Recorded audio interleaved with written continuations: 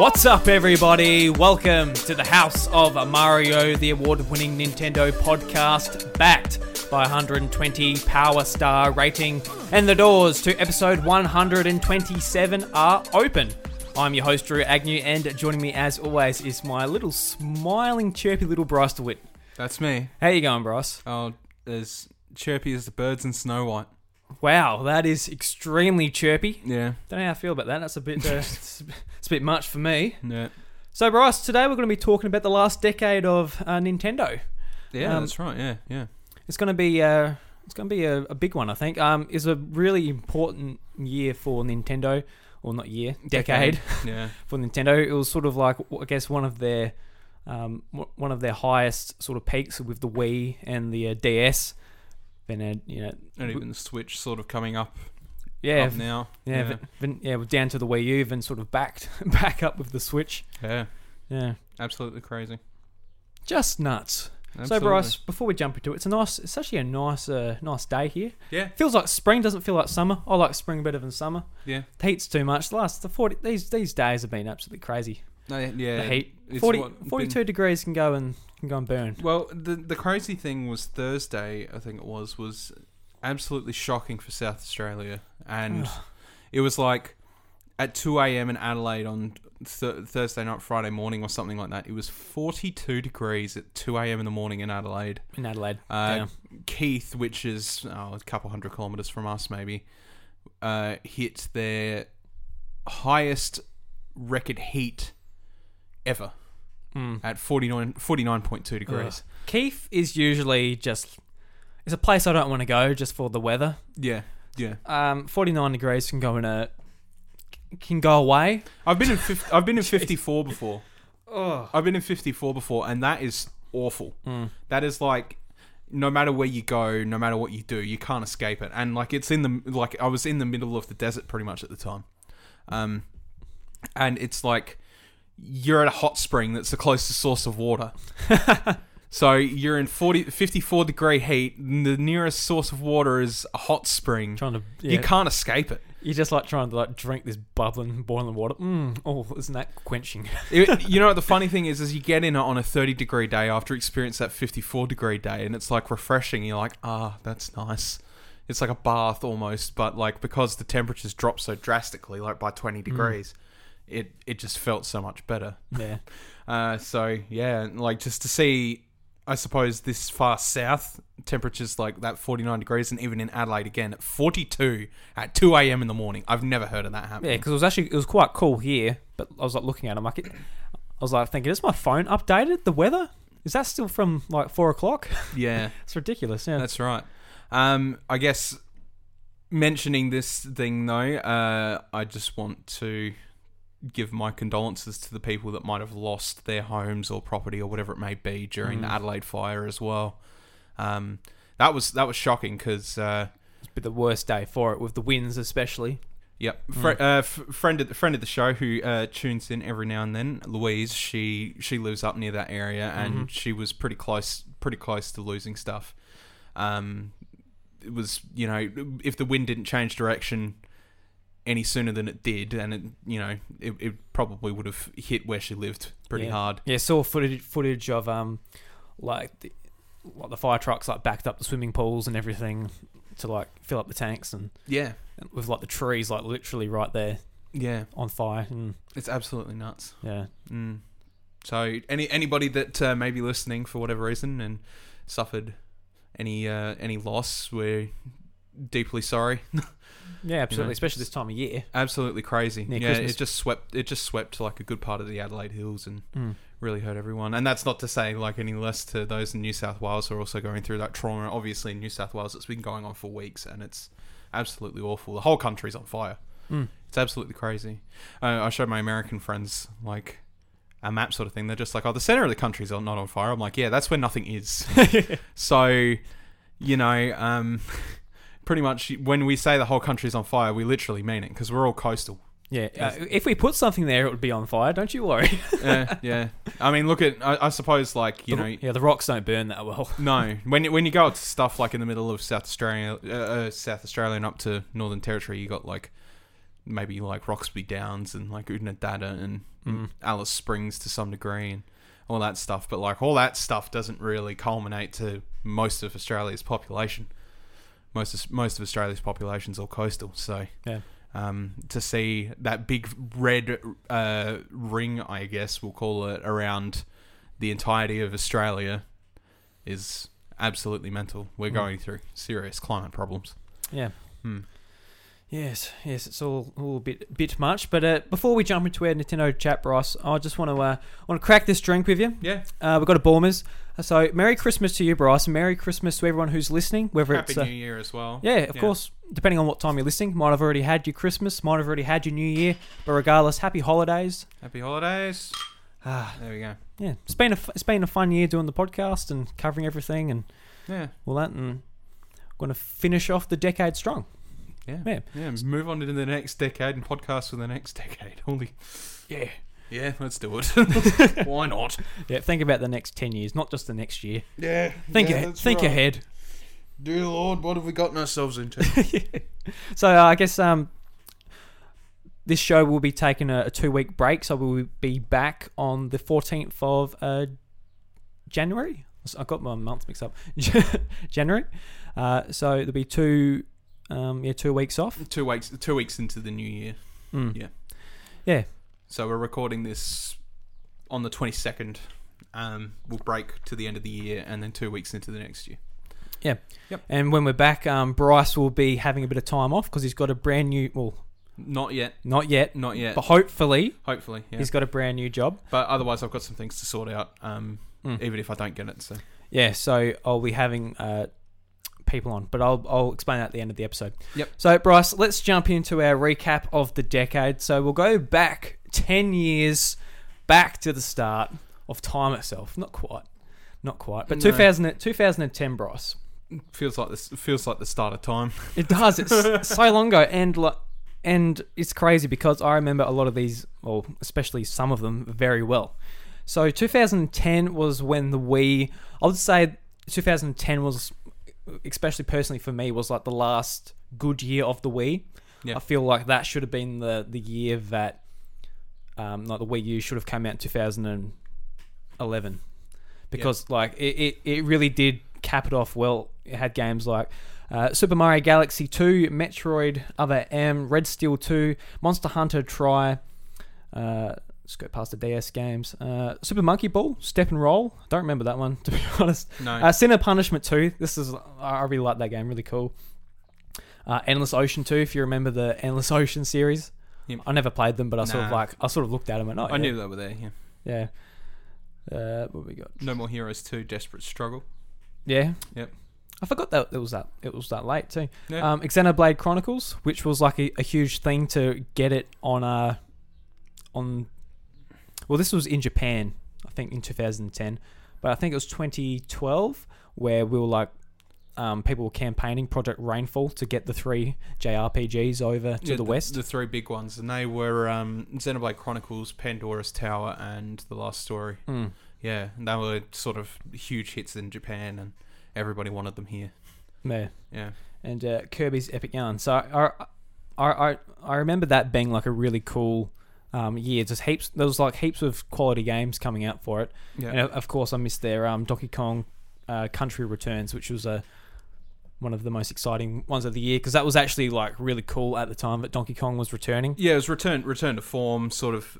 You know, he had his place again after all the fiasco went on with Rare and all the games that they made with them, and then all of a sudden, oh no, it's gone. I think with that year, I think the best game in that year for me, just looking at it, was probably Xenoblade Chronicles. But at the time, I didn't really know much about it, nor did I really, sort of latch onto it until After X came out. But Heart Gold, Soul Silver, I think both of us have some pretty fond memories of. I remember when I picked that up, I was in year 11. I was just doing the transition into year 12 sort of stuff. So we had access to the common room and we had frees and stuff like that. I remember I got in the car with a friend of mine. We went down to EB Games. We went and picked it up, and I just couldn't wait to go home and play it. Like, it was so exciting because it was my favourite generation at the time. Yeah, I remember being so excited for this. I think I've actually told the story before, but I was at school at the time, year 10. Yeah. I can remember like what year I was, what year really easily, because 2010, year 10. So at the moment, I'll be going into year 20 next year if I was still at school. Yeah. Yeah. Could you imagine? My God, let's not. Me at school, I'll probably still get bad grades compared to all the kids there. But yeah, in Australia, it came out March 25th. And like looking back on the dates, like before Pokemon X and Y, where it was like a worldwide release, there was like a staggered release to the Pokemon games. Yeah. And it was really frustrating because it came out in 2009. I think it was like September or something. So it was like a 6-month wait to get it in the rest of the world. So North America didn't get it until March 14th. Then we got it March 25th. Then Europe got it on March 26th. Yeah. And I kind of associate the game with 2009 because I got the Japanese version on the R4 card and I played the crap out of it there. Yeah. And I played it like mostly in Japanese. Then a little bit later they released an English patch for moves and stuff. Yeah. So I played it a lot there. Then I played it all again. But I still loved it just as much, even though I played it for I guess a second time in English. And I think I used like mainly the same Pokemon too. I remember getting Chikorita still, getting a Lapras still. Like I chose a lot of the same Pokemon, but I still like really enjoyed it. I can't remember if it was the same case in Heart Gold Soul Silver, but Lapras, actually finding Lapras on the Friday, I think it was at. Oh yeah, it was an event, wasn't it? Yeah. It was like an out of wood event. I just thinking back to memories of Gold, Silver, Crystal, stuff like that was just absolutely awesome. It was the kind of thing like you just sort of stumble across, wouldn't think about, and then like it's like, oh holy crap, and then you go to school, tell your friends or whatever, and then it's just like, there's not a Lapras there, you're lying to me. You went there on a Thursday. Yeah, that's right. Yeah, that's where you went wrong. Like, oh well, cool, sort of thing. And I guess with Heart Gold and Soul Silver, they were sort of just in that time where I was like, I want to play something I'm familiar with. And it happened to be Heart Gold and Soul Silver, which were incredible remakes. Probably some of the best they've put out so far. Yeah, they're definitely like top 3 favourite Pokemon games for me. Yeah. And also, it was also 2010, the I can't remember if it was 2010 or 2009 actually, like the DSi came out, and I played a lot of it on DSi, and we actually went for a holiday in Tasmania. Yeah, yeah. And a lot of that trip was driving around in a RV, so I just had heaps of time just to sit there and play Pokemon. I think by the time we got back, I spent like 20 so hours in the game.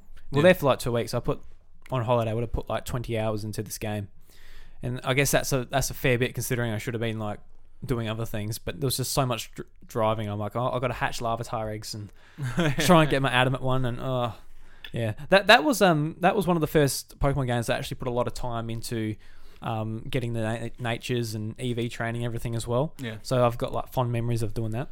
Yep. So yeah.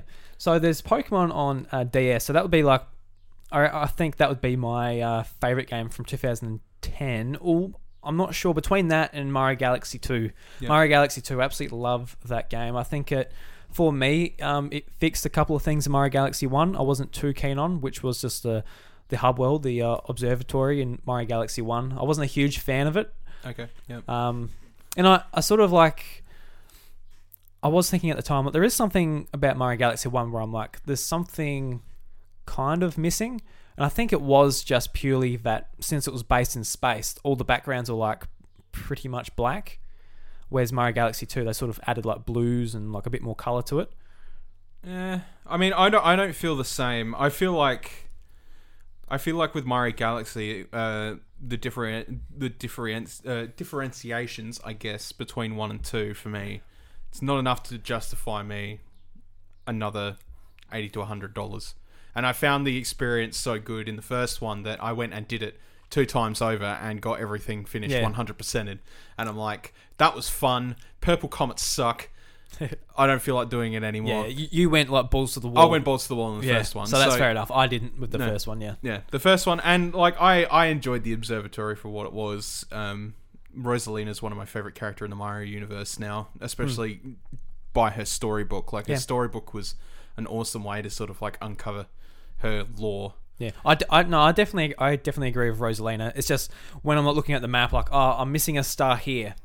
But I'm like, oh, well, it's in that level, in the top section. I'm like, oh, it's just getting there. It's like, oh. Oh yeah, I can understand that. And it obviously didn't have like the same appeal as like the castle, which was just fun to be in. Jump around the yard, go inside, go to the courtyard where the boo is, and there wasn't any of that for me. It was all just sort of. Yeah, I mean, there was getting the flying cap later on. Yeah, but even then, And then you fly up to the little planet where there's an extra thing to do and all that stuff. There is reasons like it's good and bad. I feel. Yeah, it's just. I'm not saying that it's like trash. I'm just saying, With Mario Galaxy 2, I feel like instead of really doing anything like that, they sort of reverted back to like a sort of level select formula, and that took away from like the painting aspect for me, which was a Mario 64 staple that was created back then. And then it was sort of like in Mario Galaxy, it was little observatories where you could see where you were going and doing whatever in each galaxy. And I think that for me was indicative of like what that game was. It was exploring space in all different manner of ways. Whereas Mario Galaxy 2 sort of reverted it back to a level select, and it was a little bit jarring for me. It didn't really fit in with the theme for me. I mean, I get that, like, is it Planet Mario? I can't remember what the spaceship's called. Yeah, it was just called it's the Mario Head spaceship. I can't remember the exact name of it, but yeah. Like, I get the whole thing was supposed to be you're supposed to be traveling on that thing and moving forward, and that's how the level select works there. But I just I like the idea of the observatories, and that's fair enough. There was still plenty to do on the spaceship, and when you do want to choose a level, you go up to the steering wheel and you choose it that way. But I definitely understand where you're coming from. Yep. As for what I said earlier, Xenoblade Chronicles is probably my favorite game from that year, even though I didn't play it that year. So I sort of just took it as like an overhyped thing in the beginning, and I started with X because I thought X was just like a technical marvel. I thought it was like absolutely awesome. I was going to give it a go, seeing this massive world that, just absolutely just kills the power of what the Wii U can handle. Massive monsters. It was just an absolute sight to behold sort of thing. And then when Xenoblade Chronicles 2 was announced, I was like, that game looks freaking awesome and I want to play it. So I went back and played Xenoblade Chronicles, and it absolutely astounds me how much that game pushes the hardware of the Wii. Oh my god. It's absolutely incredible. Like, it looks dated now, and it can be hard to go back to, but my god, just some of the areas being as open and expansive as they are, you've got areas that are as big as friggin' a good open plain in Skyrim where you can like jump up the mountains and all that sort of thing. It's really incredible for the Wii's hardware, and I mean, I can't wait for that game to have its remaster come out next year on Switch. That'll be day one purchase for me. Yeah, I think it will be too, depending on where I am with the games I've already got.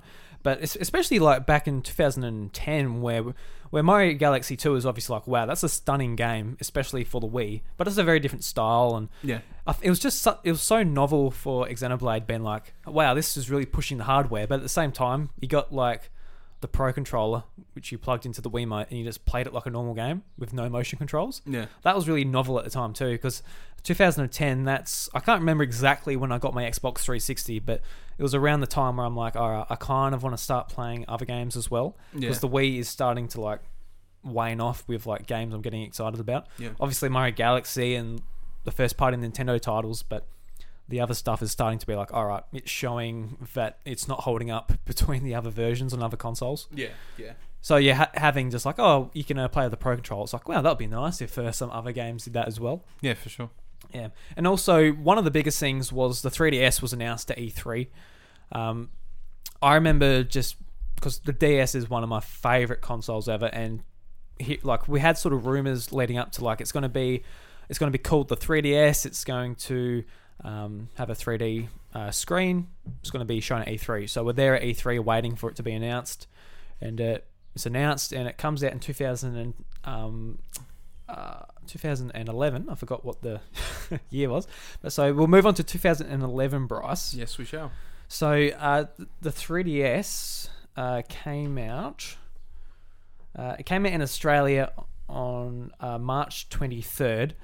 Came out in North America March 27th, and in Europe on March 25th. And just like having these like days between releases, seeing like everything pop off in America and pop off in Europe, and even a month earlier in Japan, it's like it was so it's just agonizing. It's like, oh, I just really want it. Yeah. And even though the launch titles weren't there, I was just really keen to. Like a game with any hardware, it's like a toy. You get to feel it, see what it feels like. Really wanted to see what the 3D was all about, because at the time that's a novelty that was like, kind of interesting. Mm-hmm. I was pretty interested in it. Even just like the dioramas you can get through the puzzle pieces. I remember like collecting a couple of them, seeing it. It was just like really cool to play around with that. But as far as the launch goes, I actually got a really good deal from Dick Smith's. It was like $330 for like the system itself here in Australia, and like that was pretty expensive. And I think it was like $100 off from Dick Smith's, and you also got a free game. You got choice of like Ghost Recon, Rayman 2. Yeah. Or was it 3? Rayman 2. I think it was. Yeah, it was 2. Yeah. I think it's just like some Ubisoft games actually, and I chose Rayman, and I remember like putting it in, playing it. I was having fun.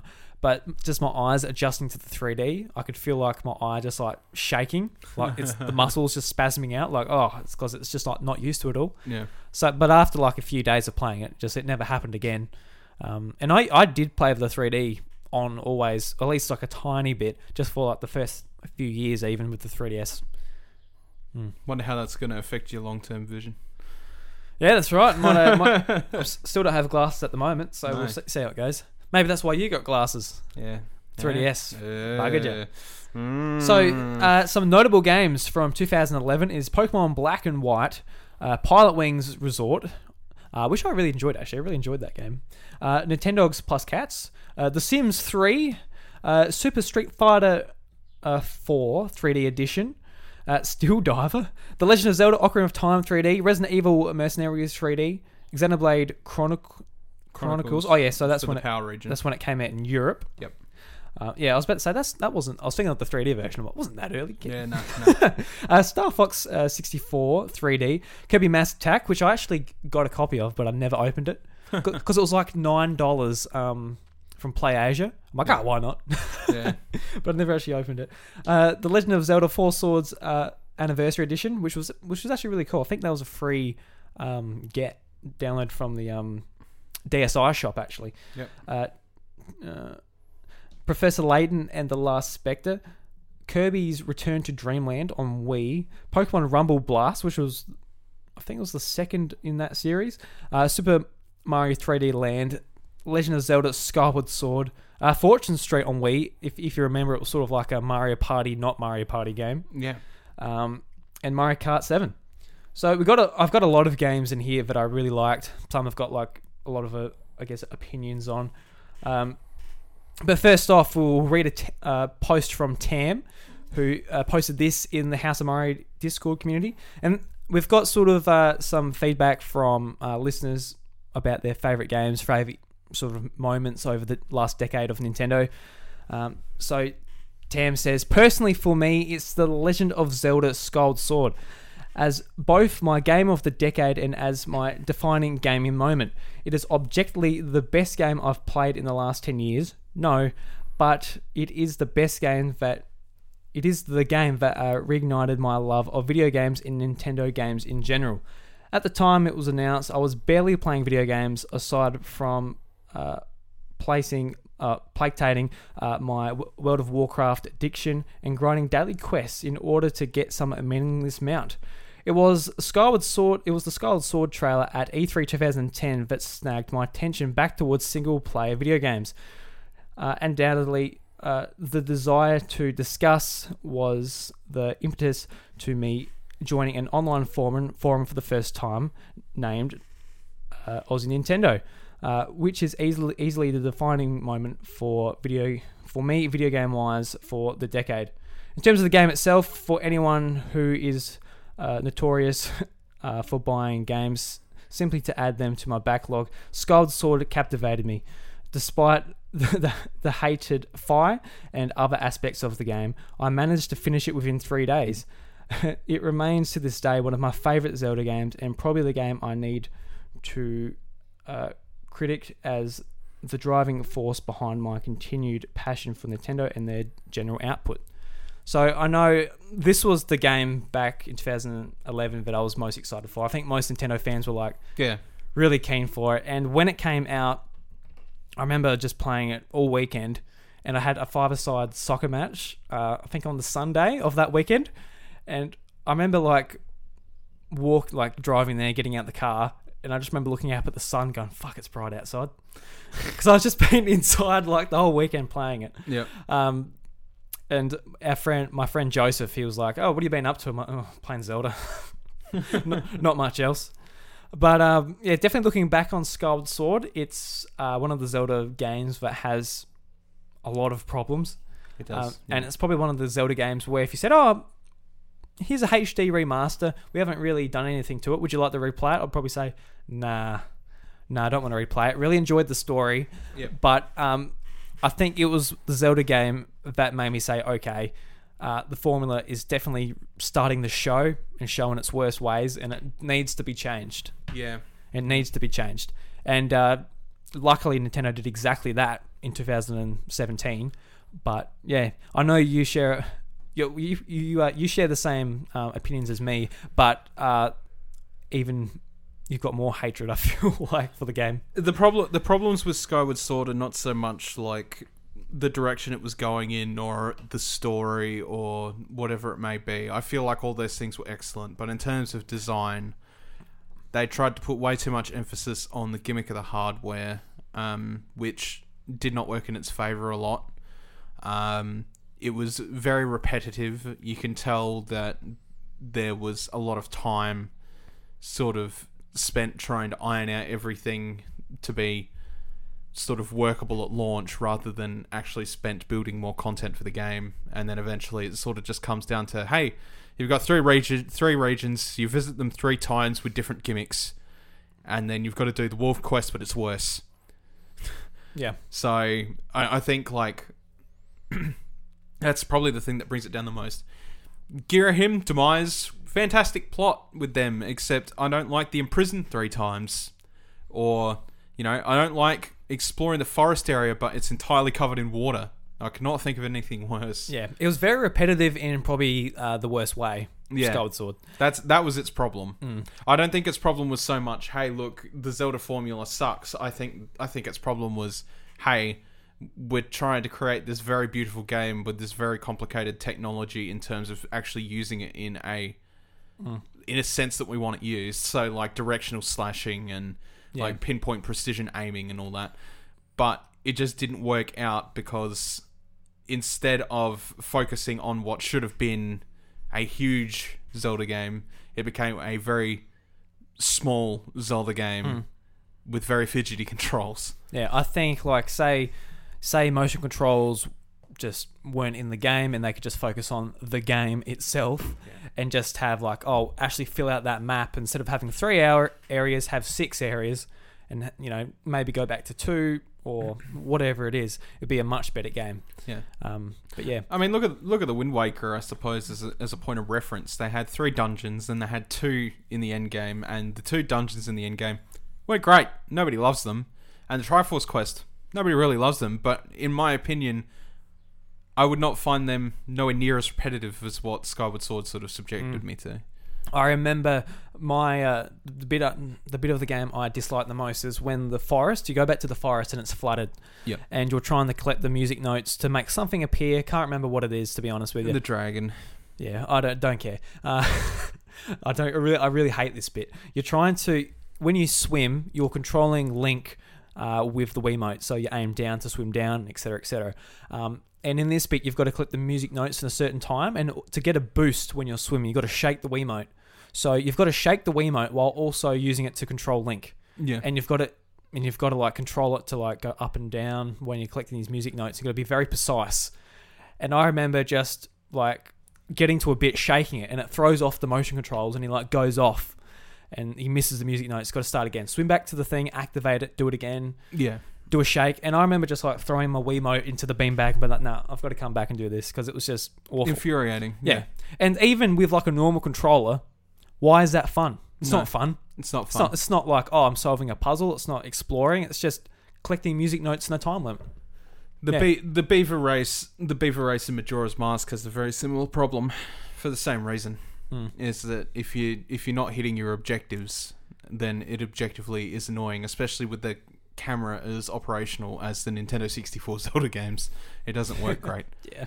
So it's just unfortunately one of those things where after having some pretty decent controls, I'd like to say, in Twilight Princess, I think they were pretty solid. It was just, hey, here's Ocarina of Time sort of standard with motion controls for aiming. It's like, great. You know, that works fine, but then they tried to overcomplicate it in Skyward Sword, and it become... I think Skyward Sword, like, when you're versing a boss or, like, one enemy, I think it was really fantastic. Like, I can't remember the name of the boss, but it's, like, got, like, the multiple arms, and you use the weapon to, like, knock off its arms, you grab its arm, and you use the arm against the boss. Like, there's moments like that where, like, it feels good to use the motion controls, but those moments are, you know, pretty far and few between, so... It was kind of like the... what's it called? They had a hand boss in Zelda in Zelda Wind Waker that reminds everybody of that Mario 64 hand boss. It was kind of the boss of that game. It was like an automaton type of deal. Yeah, I know who you're talking about. And yeah, the six arms with the scimitars. Yeah. Yeah. So I think like I enjoyed my time with the game, but it's far from perfect. And I do remember that IGN gave it a 10 out of 10. And I remember thinking like, yes, here we go. Been waiting for this game for a long time. 10 out of 10. It was absolutely not a 10 out of 10. Let's go. And GameSpot gave it a 7. And I remember thinking, like, how... That's a discrepancy, yeah. I'm like, how the hell can one give it a 10 and the other one gives it a 7?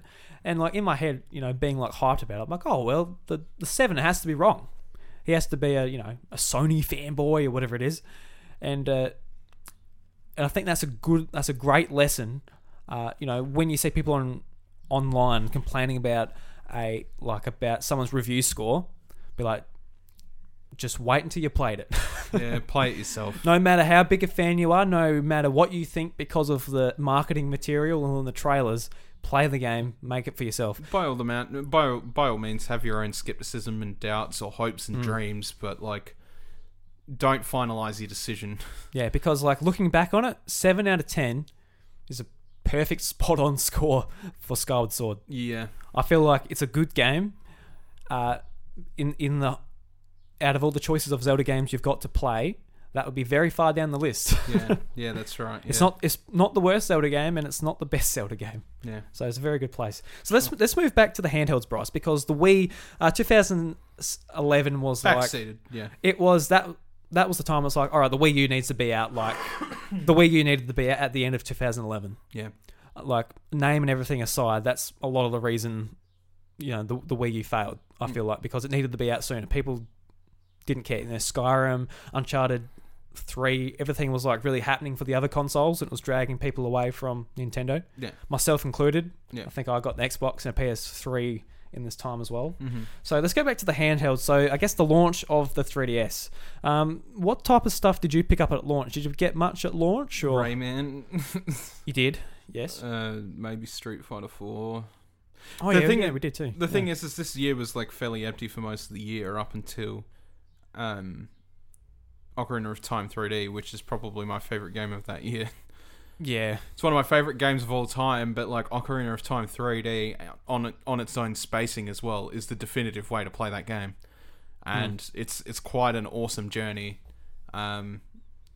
So it's sort of just like I may have beaten that game like 8 times already, but here it is again, and it's better than it was before. It's like cool. Awesome. And then like they had new and old glitches in that game that were just fun to play around with, and I had at one point I found a couple glitches that I tried to execute myself, and it's like you could back out you could enter the hole in Kakiri village, back out of the hole, immediately hit Z target and backflip, and you could just keep backflipping, and the camera would stay on the hole, but Link would be elsewhere. Okay. So whatever happens that is not within the camera's view doesn't happen. So the guard to the forest is not there, and then you could exit the forest without doing the Deku Tree. All right. Was that unique to the 3D version, or? I think that one in particular was, but it's not the only forest exit. That's cool. Yeah. In Ocarina of Time, and then like you could combine it with a save file glitch in the 3D versions. In the 3D Ocarina of Time at least, where you could have the Master Sword transferred to your new save file, so you could have young Link with a Master Sword, and he holds it like he's holding a paddle. Like a rowing paddle. And you could still attack people with it and stuff. You could carry over like an insane amount of like random items. And if they were too big for young Link to hold, he would hold them like a rowing paddle. So like a Megaton hammer or stuff like that. And yeah, I guess just for that year, I to get Master Quest with that as well, I think was another thing. The boss rush was cool. And it was just the definitive way to play, probably. I still remember how that was announced, too. I guess just going back to the previous year, E3, they announced the 3DS, they showed off, like, Mario Kart, and they showed off, like, some of these games. Like, oh, cool, can't wait for that. They actually showed off, like, so many concepts. Yeah. They showed off, like, Animal Crossing, Mario Kart, like, they showed off, like, 13 things. Paper Mario, it was, like, all there. And at the time, we're like, oh, shit, is this all at launch? Oh, my God. But obviously, it was, like, just, like, everything they've got planned for the system for the next 3 years. And they sort of just like pooped it out afterwards, like, oh, going through a list. So Ocarina of Time 3D. So click on it and there it is, just screenshots and everything. They didn't announce it at E3 or anything, just here it is. Yeah, so that was really cool. Yeah. This Pilot Wings Resort here, this was a launch title, and it was basically just the aeroplane mode ripped from Wii Sports Resort on the Wii back in 2009 and is placed into this. It's got a couple more modes. It's got like jetpacks and like a couple more things. It's not as good as Pilot Wings 64. No, it's not. But like in saying that, when you've got absolutely nothing to play, it was based on a mode in Wii Sports. Yeah, it was based on Wii Sports that I really enjoyed on the Wii. I unlocked everything, played through it, really liked it. So I'm like, I'll just do it again on 3DS. Yeah. So that was fine. Was it worth $60? No way. No. It really hurt buying that too. I'm like, oh, this isn't worth $60, but I've got nothing to play. I'm not buying. I was actually like, you're at Target or whatever, and you're thinking, should I get Nintendogs? Like, no, I've played Nintendogs. This one literally just has cats. Yeah, it's the only difference, and the cats don't do anything notable. Yeah, in 2011, I was like past the point, like I think it was 2005 where we played Nintendogs on DS, and like we all got into that. We were like trading like items, going to the park together, patting the dog. But I think back, how old have I been there? Like 15. I was like, I was over my fake dogs. Yep. We played Street Fighter for a little bit. We didn't play it too much, but it was cool just at the time having that on a handheld. Yeah. And you've got like the bottom screen to unleash combos that I wouldn't be able to do normally, especially not back then. Resident Evil Mercenaries, it was cool seeing it on 3DS. It was a pretty bare bones game, but I guess the graphics were pretty cool at the time. This was on the lead up to Resident Evil Revelations, the first one, which came out a bit later. And I did. Oh, and Super Mario 3D Land. I really, really love Super Mario 3D Land. Yeah, good game. Yeah, so it was worth the wait waiting for that, and that got announced at Game Developers Conference, and it was just sort of like it's kind of a weird place to announce it. Really, like since then we haven't seen like any big Nintendo reveals of like major games. No, since then, but I think it really showed of like how much they were like really trying to push stuff out for 3DS because they had nothing at launch. Ocarina of Time wasn't until mid-year, and they really needed Mario and just Mario actually to save the 3DS. Yeah. The PS Vita was coming out, and that came out to a really strong launch with heaps of games. And it wasn't until sort of the end of the year where Mario Kart 7 and Super Mario 3D Land basically saved it. Yeah. They had a price cut of $100, just slashed off of it. We got a bunch of free games for it. They had the Ambassador system where we got 10 NES games and 10 Game Boy Advance games. Yep. And it is kind of baffling that those games, well, especially the Game Boy Advance games, they never got released. No. Never got released to the public. I'm like, oh well, in a year They stayed true to their word. Yeah, but I was just like, where are the Game Boy Advance games? I'd love a Game Boy Advance Virtual Console. Then they released that. They obviously had a working emulator. Like, fantastic. It'd be coming, 6 months to a year's time. 7 years, or was it 9 years in the future? Never got it. Yeah, the Wii U got it. Instead, we got an SNES emulator that apparently could only run on the new hardware. On the new 3DS. Somehow. Oh, sorry. All right. Made no sense. We should move on to 2012 though, because we slogged on that year. Holy shit! I just want to talk about Mario Kart 7 a little bit. All right. So that was a really important game that came out for the 3DS, but it was lackluster as shit. It was very lackluster. It felt very rushed. Yeah. It didn't even have like a quick race mode. And as someone who absolutely loved the DS version, I played the DS version hundreds and hundreds of hours. Yeah, same. And I'm like really looking forward to another portable Mario Kart, especially after Mario Kart Wii, which I really disliked. Mario Kart 7, I'm like, all right, it feels good, it looks good, but it didn't have the modes the DS one had, and it didn't even have like a quick race mode. So I'm always going into GPs all the time. Yeah, just to do races. It's kind of baffling. So, all right, 2012, Bryce. Now, this was a big year for Nintendo. I love how this one doesn't have a notable games list. It actually doesn't. Well, if you go to games release, go to Wii, even click on North America. And I went to Wii U and clicked North America. Okay. Well, that's kind of what we got to talk about. I've got a list here, but actually, Bryce, just before we jump on, back to 2011, Pokemon Black and White came out. Yeah, and Black and White came out, and Black and White 2 came out this year. Yeah. Yep. So Metadox said via Twitter, Pokemon Black and White as well as Black and White 2 were definitely some of the best games ever released in my opinion. The sheer amount of time I spent in those games as a kid trying to discover every little thing I could was unlike anything else I've ever experienced since. And talking to Meta, these were the first Pokemon games he played in the series.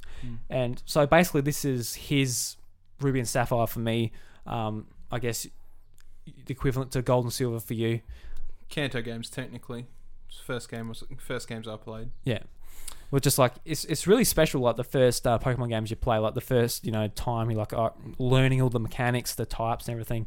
So, and even for us, like Black and White were games that really tried to change up things for the Pokemon series. Yeah, for sure. Yeah. So we won't go. We've already talked about Pokemon a lot, so we don't have to talk about it too much. All I have to say about it is Black 2 and White 2 are probably my favourite games in 2012. They were amazing games. They were the best, quote-unquote, sequels to come out in a very long time, since Generation 2, technically, because Generation 2 was a direct sequel. And, yeah, honestly, it was just an awesome generation that often goes overlooked. Mainly because of Pokemon designs, which makes no sense because half of them aren't that bad. Yeah. So, yeah, the lead up in 2012 for Wii, it was just like very barren. Very, it was at the point where we really didn't care about the Wii at all, to be honest. No. What was coming out for? Well, it was basically our Smash machine. Yep. It was definitely our Smash machine, actually. Yep. And if someone came and said, let's play Mario Kart Wii, we'll go, oh Jesus, you don't want to do that. Let's keep playing Smash. It's fine. So what some notable games for the Wii were Rhythm Heaven Fever, Poké Park 2, Mario Party 9, Xenoblade Chronicles for North America. We've got like Lego Batman, Just Dance 4, Skylanders Giants, Wreck-It Ralph, Lego Lord of the Rings, Epic Mickey 2. So yeah, there was no games there I played. Mario Party 9 was like a huge blunder. I think that was the one where like you all hop on the car together, the one everyone like talks about, but they hate the most. Yeah. You don't move like freely around the board. It's kind of like, yeah, that series went downhill a lot until big time. Until a couple of years later. So I guess until then, as far as the consoles go, the Wii U came out. How did you feel of the lead up to the Wii U? Obviously, we had all the stuff at E3 and everything, and my feeling was I was looking forward to it, but I wasn't super excited for it. 2012 was my last year at high school. There was like a lot of that stress going into exams and that. And I was just looking at December when the Wii U was launching. I was like, all right, that is the thing I'm looking forward to, but I've got to get through all this first. And and then when the Wii U came out, I'm like, yeah, we're excited. We went down together. We went down to EB Games, picked up our pre-orders and everything. Did the updates, yeah. Yeah, well, the update, oh my God. Or day one update. Yeah, you reminded me of that the other day when like the direct saying, oh, there's going to be a day one update, and it's basically just downloading a whole new firmware because this thing is that rushed. Yeah, it's unfortunate. Yeah. So the lead up to the Wii U, I guess I was kind of excited because I wanted to see where it went. Call of Duty was launching on the console, which is something considering most Call of Duties up to that point when you look at their library across Wii and DS. The DS ones are something, weren't they? Well, it's really strange. Every major Call of Duty on the during the DS's lifetime had a DS port of Call of Duty, and they weren't even half bad. Oh no, they weren't. For first person games on the console, they weren't that bad. Yeah, for the DS, I've played all of them. I've watched. Go check out Scott the Waz's video on it. I think is probably the best place you're going to find the information. Did you play them though? Did you play one? Yeah, I played every single one. No, everyone, Jesus. Every single one. Yeah, because R4. yeah, same. And they weren't half bad for. Like, they were actually decent attempts at trying to make it work on the console. I remember playing it and being like, okay, it's what I expect. But just like, it has like no music or anything. Even like the sound effects are so like... But they do have voice acting. There's voice Did they? acting in them. I can't remember. Yes, they do. They have voice acting in them. Yeah. They have unique stories. They have multiplayer. Just what you need. Yeah. They had the Treyarch ones had zombies. Yeah, I do remember that. Yeah, they were all pretty decent attempts considering the fact that they could have just slapped it on there with a single player mode and called it a day. Nobody would have cared. Can you imagine Activision doing that now? They won't even support. Yeah, the Switch. No, that's right. Different world though. You got phones and everything now. Yeah. So I guess some notable games from the launch of the Wii U was Assassin's Creed 3, Batman Arkham City Armored Edition, where you get sort of the electric armor. Yep. Call of Duty Black Ops 2, which we talked about, was really good on Wii U. Was good. It looked at like comparing it to the PS3 version, it was like, holy crap, the graphics are actually a fair bit better. Yep. Got Just Dance. There's a game called Rabbids Land. No idea what that was. Scribblenauts Unlimited. That was cool. Had Nintendo characters in it. Yep. Darksiders 2.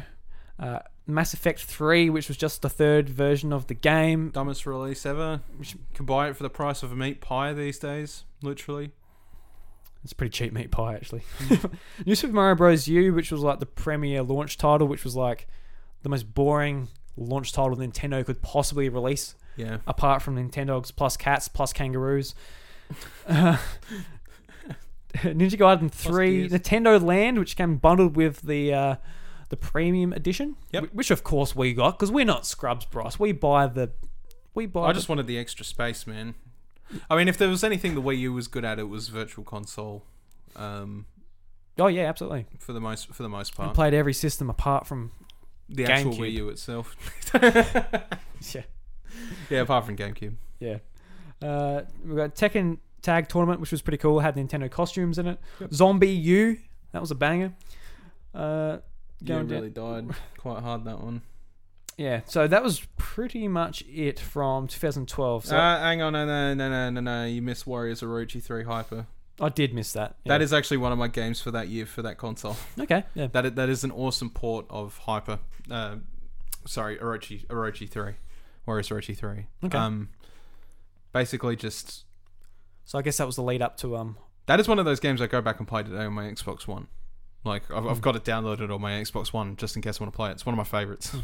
Yeah, and them sort of porting the game to the Wii U might have been the start of the relationship for Hyrule Warriors or something I'm like that pretty sure it was. Yeah. And I mean, Koei's been pretty good in with Nintendo ever since, which is great. Warriors Orochi 3 didn't actually do super well on the console, but I bought it for $25 from Oz Game Shop, and it turned up, and I played it for weeks.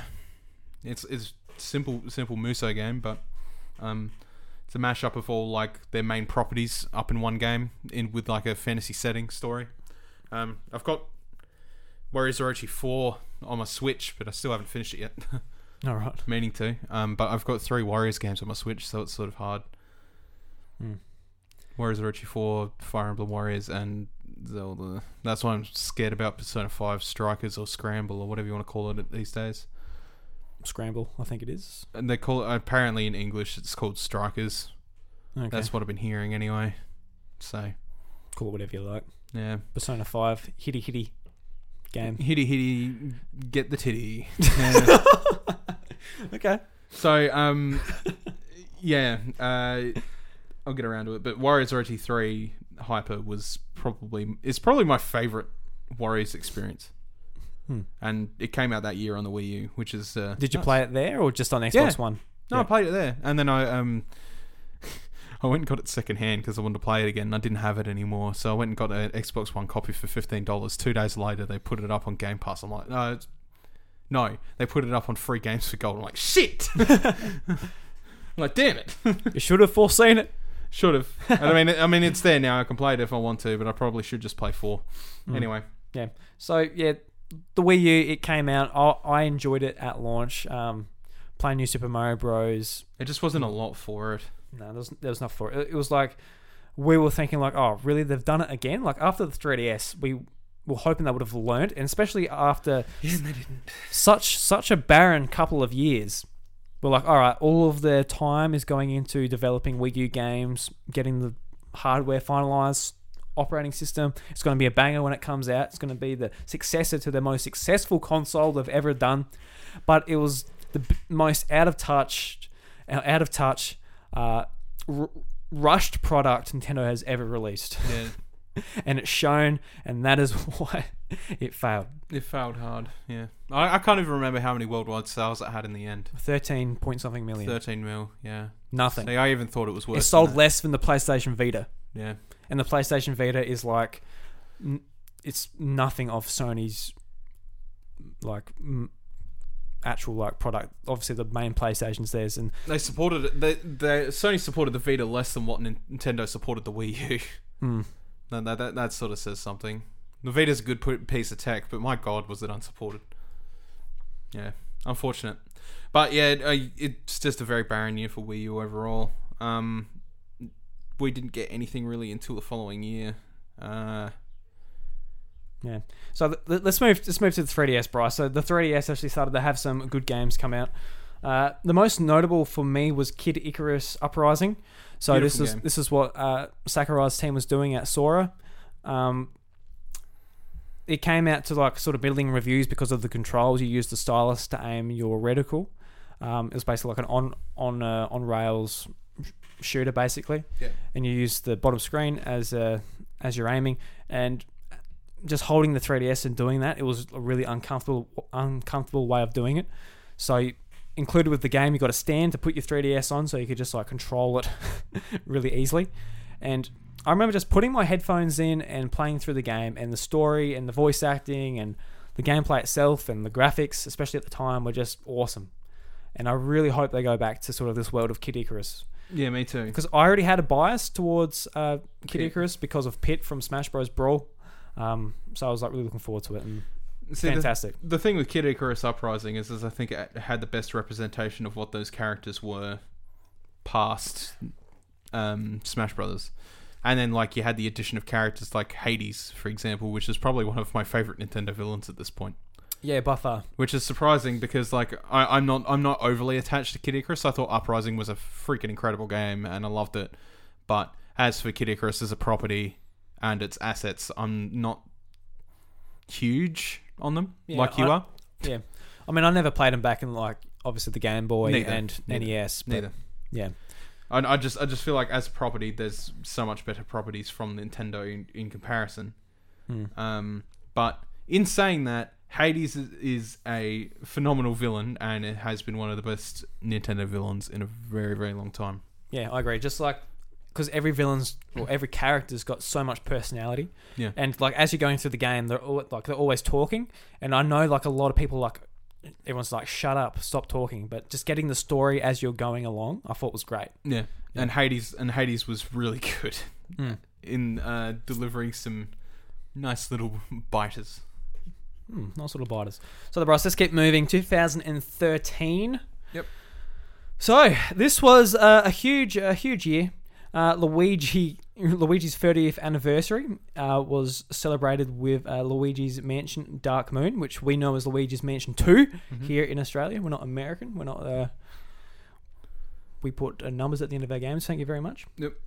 And really nice year, actually. Yeah, this was a great year, especially for 3DS. 3DS was finally starting to come to its own. Yeah, 3DS killed it. Yeah. So this is a year where we got Fire Emblem Awakening, we got Brain Age, Concentration Training. Don't remember that. Brain Age Concentration Camp. Yeah.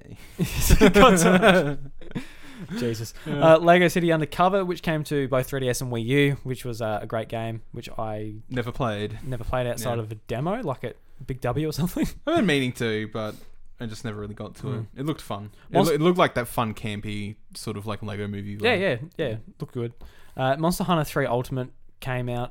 It was basically a port of the Tri version from Wii. Enhanced, yeah. Yeah. And I wanted to play it, but at the time didn't have internet. Don't have internet for Monster Hunter. Kind of useless. Yep, that's right. So Luigi's Mansion 2, really great. A port of Donkey Kong Country Returns came to 3DS. Animal Crossing New Leaf. That was probably your biggest thing that year. Yeah, I didn't... Because I absolutely loved Wild World on DS. But I didn't play a shitload of New Leaf, to be honest. I played like a decent amount of it, but I didn't play anywhere near as much as like I would have thought I would. No, yeah. And I think it's just because like everyone around me bought it and said, "Oh yeah, I'll play it." And then everyone else dropped off of it. Yeah. Whereas like Wild World was just me, and I was just doing my own thing. Yep. So I think I was influenced a little bit by everyone else, which was a bit of a shame. But moving on, Yokai Watch came out in Japan, which became, at the time, was like, oh my god, this is going to be like a Pokemon killer. 2019, obviously not the case. Pokemon's still trucking along. Didn't kill Pokemon, still very good property. Yeah. Mario and Luigi Dream Team. New Super Mario and Luigi U DLC for the original game. The Wonderful 101 by Platinum Games. Platinum Games' first game on Wii U. The Legend of Zelda Wind Waker HD, which was one of the biggest games for the Wii U, if not the biggest game for the Wii U. It just shows you how long we were waiting for something to actually come to the Wii U. Yeah. For a long time. And that was a port of a GameCube game. Yeah. Or remake. Pokemon X and Y, which was really exciting. Pokemon going into 3D, finally coming to the 3DS, because with Black and White, we were sort of been like, why isn't this on 3DS? But yeah, we finally got 3DS Pokemon games. We got Wii Party U, which no one cared about. Super Mario 3D World came to Wii U, which was really exciting. Really like 3D Land, so seeing this there was cool. And on the same day was The Legend of Zelda Link Between Worlds on 3DS. It's very questioning, actually, because the last two games on this list, Puzzle and Dragon Z, and The Legend of Zelda Link Between Worlds in Japan. How did we get it a month earlier than Japan? That's a good point. I never knew that before looking at this, if this is right. So that's crazy. Just to let everyone know, we're on a website called Nintendo.fandom.com. So we're going off this. I never knew that it came out a month later. That makes no sense. No. Absolutely not. I didn't know that was a thing. And I mean, like, that is the biggest game in that year, in my opinion. Like, looking back on it, I never finished it that year, but holy shit, when I finished it, like, 4 or 5 years later... Yeah, because I was staying down at the beach house at the time. I had my Wii U and my 3DS down there, and I played like a heap of Mario. When people came over, it was really fun to actually give people controllers and like just join in on my Mario game. With like 64 and games before then, I couldn't do that. It was just like, if people come over, I'm like, all right, we've got to play Mario Kart or something. But just being able to bring them in and play it was like a lot of fun. It was more fun than the new Super Mario Bros. Series for me. And so Zelda sort of took a back burner until probably between Christmas and New Year's. And I remember playing through it. I was working at the pub. This was like my first year working at Beachport. And I would come back about 1 o'clock in the morning or whatever, and I'll just like go to the little room. I'll go on the couch, put my blanket on, I'll get my 3DS out, and I'll just play through it. And I just absolutely loved it. Yeah. And like when I finished it, it's just like the ending made my jaw drop. I was like, wow. Made me teary. Yeah, I'm like, That was sad. like the sense of exploration, how they changed it up. It really made me go, after Skyward Sword, be like, all right, they're trying new things, and the next game they're going to really shake it up. And they did. And they did. They So yeah, did. 2013 was a very good year. Like Fire Emblem Awakening. Oh, boy. we've come off of some pretty ordinary years for Nintendo. The start of the decade was very slow, moving from DS and Wii. Yep. And they really didn't know really what they were doing until then. But so this is from Evan Lee. He sent this to me via Twitter. And this isn't just all of 2013, but it's mainly 2013. So he said, some of my favourite games ever released in this decade would be Zelda Breath of the Wild and Mario Odyssey. All were game-changing, amazing achievements with smiles upon smiles throughout. Other top games were Pokemon White 2, pure joy, best game in the series, except for Soul Silver, and Kid Icarus Uprising is an absolute masterpiece of a gem that I sunk over 300 hours into, and almost 100% complete Event 9.0 challenges, which is, if you play that game, that is crazy. Yeah. Good effort. Mario 3D World is pure joy, and then to be the end of my life from 2013, Animal Crossing New Leaf. Over, 1,200 hours, and I still adore it until I lost my cartridge on a flight to Western Australia. Oh, no. That'll be devastating. He says, bring on New Horizons. Yeah. So thank you very much. His life a second time. Yeah, exactly. So thank you very much for that. Yeah, losing your cartridge after that many hours. And I was about to say, well, at least you got cloud saves now, but cloud saves won't be compatible. No. So if you lose your Switch, you're dead. You lose your life again. Yeah, and then pay $400. Yeah. So absolutely bang a year, like looking back on it. Yep. So Fire Emblem Awakening is there, and that is the most notable game on that list for absolutely just breaking Fire Emblem out of its 100% giant rut and making it a noticeable series in everywhere but Japan, which it was already popular in anyway. So that should say enough as it is. That was the first game of that year, February 4th. And it absolutely stunned Western audiences, got absolutely huge scores. I went back and finished that game. God, I've started and refinished that game a bunch of times, but I actually went back and finished it before Three Houses, because every time I'd like put it down for a couple of weeks, pick it back up, I'd be like, I want to do something different, and then I sort of went back to the start and did it all over again. But everything sort of had a decent gab this year. So Zelda Fire Emblem, Luigi's Mansion, Mario 3D World, Link Between Worlds, Wind Waker HD, Pikmin 3. Yeah. It was all good shit. Yeah. All of it. Like literally It was all quality, yeah. It. It kind of reminds me of this year, 2019. It's a Wii Party U. Yeah, that's Wii Party U, yeah. No, I think that came with a Wiimote Plus. Probably. And it's just like, all right, Nintendo, go away. Because they were still trying to be like, hey, the Wii's still cool, but everyone associated the Wii as a bad brand by then. It wasn't. They saw it as, oh, it's the family brand, everyone knows it, but everyone's like, no, we don't want to be associated with that anymore. That's right. Yeah. All right, Drew, we got 6 more years to go, and it's already been an hour, so we better keep going. Yep, let's keep going. Quick, Ross. So what do we got? What do we got here? So, 2014, we've got, for the Wii U, 25 games were released in North America for that one.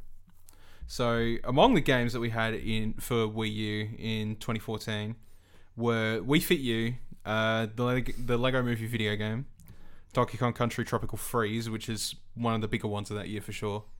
This was a good year too. Yeah. Overall, Lego The Hobbit, which is probably the best Lego game in terms of like what you can do. You played a lot of that with Jade, didn't you? I did not personally play it. I watched her play it. Oh, okay, yeah. But it's like big open world Lego game. It's really good, actually. The Amazing Spider-Man 2, have no idea, never paid attention. Mario Kart 8, which obviously has still held up to this day. Wii Sports Club, I guess, if you want to pay attention to that. Oh, that was weird. Do you remember that? Yeah, it was like paid access. It was like you could rent each sport. Yeah. It's like, what? Yeah. This was a free pack-in with the Wii, like, 6 years ago. It was a really dumb decision. Like, a really stupid decision overall. Considering that, like, the Wii U did not have anything that really made it stand out. Even just packaging, like, a free Wii Sports download probably would have helped a lot of sales. Hyrule Warriors, which, again, I love the Warriors series. Definitely a great rendition of Warriors in their first crossover with Nintendo. Skylanders Trap Team, follow up to Skylanders. Skylanders never really fared well as time went on, and this was one of the cases where that was the same. Pac-Man and the Ghostly Adventures 2. Don't know, man. Bayonetta 1 and Bayonetta 2. Bayonetta 2 was the highest rated game that year. Phenomenal game. Got a re-release on Switch. Worth your time, honestly, especially before Bayonetta 3 comes out, and it's 2 games in 1. Might as well. Lego Batman 3, Beyond Gotham, I guess, if you're really into the Lego Batman series, works for you. Sonic Boom, most critiqued game that year, because of how perfect. Absolutely awful it was. Watch Dogs, which was one of the flagship things where they're like, it's going to be on the console, and then nobody really cared. Then it came out. That's right, yeah. Yeah, like a year later. Yeah, that's right. Super Smash Bros. For Wii U, huge, obviously. Penguins of Madagascar. You don't have to read that. Captain Toad Treasure Tracker and NES Remix Pack. I was actually going after the last two, but for some reason that just popped in my head as, what the fuck? That was a video game? Penguins of Madagascar by Little Orbit. Yes. Yeah, apparently that was a video game. That was a great game. Yeah, Captain Toad Treasure Tracker and NES Remix Pack. I never played Treasure Tracker, to be honest. Didn't you? So, I didn't play that until Wii U. No. Oh, sorry, Switch. Till Switch, yeah. Yeah, so this was it was a pretty light year, but it was the games that we were waiting for. Yeah, that's right, yeah. Like 2014, I remember their E3 was like a lot of fun to watch when they announced like Smash, Mario Kart, like some of these games. It was like real hype. It was, it was like 2 years from when the Wii U launched, but we were getting, the game we were most excited for, which would be Super Smash Bros. Because the Wii was our little Smash machine. Yeah, that's right. And having Smash on the Wii U, then the Wii U basically became our little Smash machine as well. Yeah. So, and Super Smash Bros, like, the lead up to the fourth game would have to be the most hyped I've been leading up to anything. Yeah, for sure. Like, Smash Ultimate was like, still real hype, obviously, but this was like going from the Wii, which isn't HD, it's lacking like online. A few of these features we were like really looking for in 2014. And the things they were really trying to push with the system as like a selling point. They were like, we're gonna, do better with all this and that, and they really didn't. But yeah, each character had its own sort of Miiverse community, which was a lot of fun to sort of see what that's all about. Yeah, some were quite scary to go into. Yes. Some were quite funny to go into. Yes. And there was nothing in between that. It was either you go into Wolf, it's like oh dear, or you go into Zelda, and it's like, oh, that's oh dear as well. Oh, that's nice. You go into Mario and someone's just like, I jumped and I knocked someone out. That's fantastic. Clap, clap. And you go into Zelda. Well done, kiddo. Yeah. Zelda, where it's just like, that's going to be banned soon. Yeah, pretty much. And then I tried to click on the 3DS thing, but the link's not working. So is it working for you? No, it's not. No, it's not. But I guess while I find that, Bryce, so this is the year the new 3DS came out in Australia and New Zealand on November 21st. Yeah. And they sort of announced it just out of nowhere. And this was just after E3 that year, the week after. And we were thinking, why didn't they put this in their E3 Direct? Yeah. But it, I guess, doesn't need to be when it's new hardware. So that was exciting. I didn't buy it when it launched, but when they announced Majora's Mask 3D, they also put up a limited edition up for pre-order of the new 3DS. All right, I'll buy that one because I'm a sucker, so I bought that one. And this was also the year of Pokemon Omega Ruby Alpha Sapphire on 3DS. Yes. And Ruby and Sapphire one of my favorite games ever. First Pokemon game, got me to the series, got me as a Nintendo fan. So I'd been wanting these games to be remaked for the longest time. And when they got announced sort of out of nowhere as well. I think it was like through Famitsu magazine in Japan or something. It just came out one day, and it was there they were, the covers. They're coming out November. Come and get them. So, yep. Holy shit. I was absolutely keen. And, I liked them for the most part, but I feel like just the emphasis on the Mega Evolution sort of storyline, sort of like crammed into the previous storyline. Yeah. I thought it was pretty unnecessary, and it overshadowed what that remake should have been. Yeah. And sort of like the features that were put onto Generation 3, like the Battle Frontier and that, were just missing. Yeah. So I feel like for the most part, the games are good. I enjoyed them. I got my Living Dex on there, and I really put a lot of time into catching lots of Pokemon, and I enjoyed it. But I think as remakes, they did miss the mark of what the original games were. And there were cool features. There was like a soaring feature where you could hop on Latios or Latias and fly over the region, and you could see it all in just like one shot. And there was like a Rayquaza sort of storyline where you fly up to space, catch Deoxys. And back in the day, back in 2004, when you were playing... That was a rumour. Yeah, that was a rumour. That was a rumour. Oh, I heard if you go to the space station and talk to the guy 100 times, you hop in the spaceship and go and catch Deoxys. And they actually put that in the game. So that was actually pretty cool. Yeah, and become its own story, which was awesome. Yeah. Considering the history of those two legendary Pokemon as well. Mm.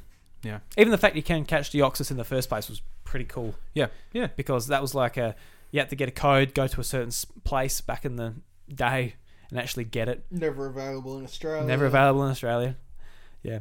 I mean, Jirachi, it would have been nice if you could catch Jirachi as well, which is like a little star Pokemon, the wishing Pokemon. Yeah, to be fair though, Australia got one of the only ways to actually get that damn thing. Did it? Outside of events, yeah. Through the disc that come with Pokemon Channel, I think. Oh, that's right. North America didn't get it, I don't think.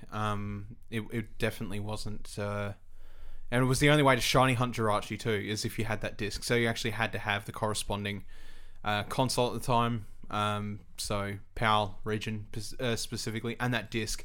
And you would have to shiny hunt Jirachi. It was a painstaking process that took about 10 to 15 minutes each time, because you had to reset it, have the disc that can specifically contain Jirachi, and you could eventually find one, and it would be technically legitimate. But my God, to hunt something like that would be absolutely insane.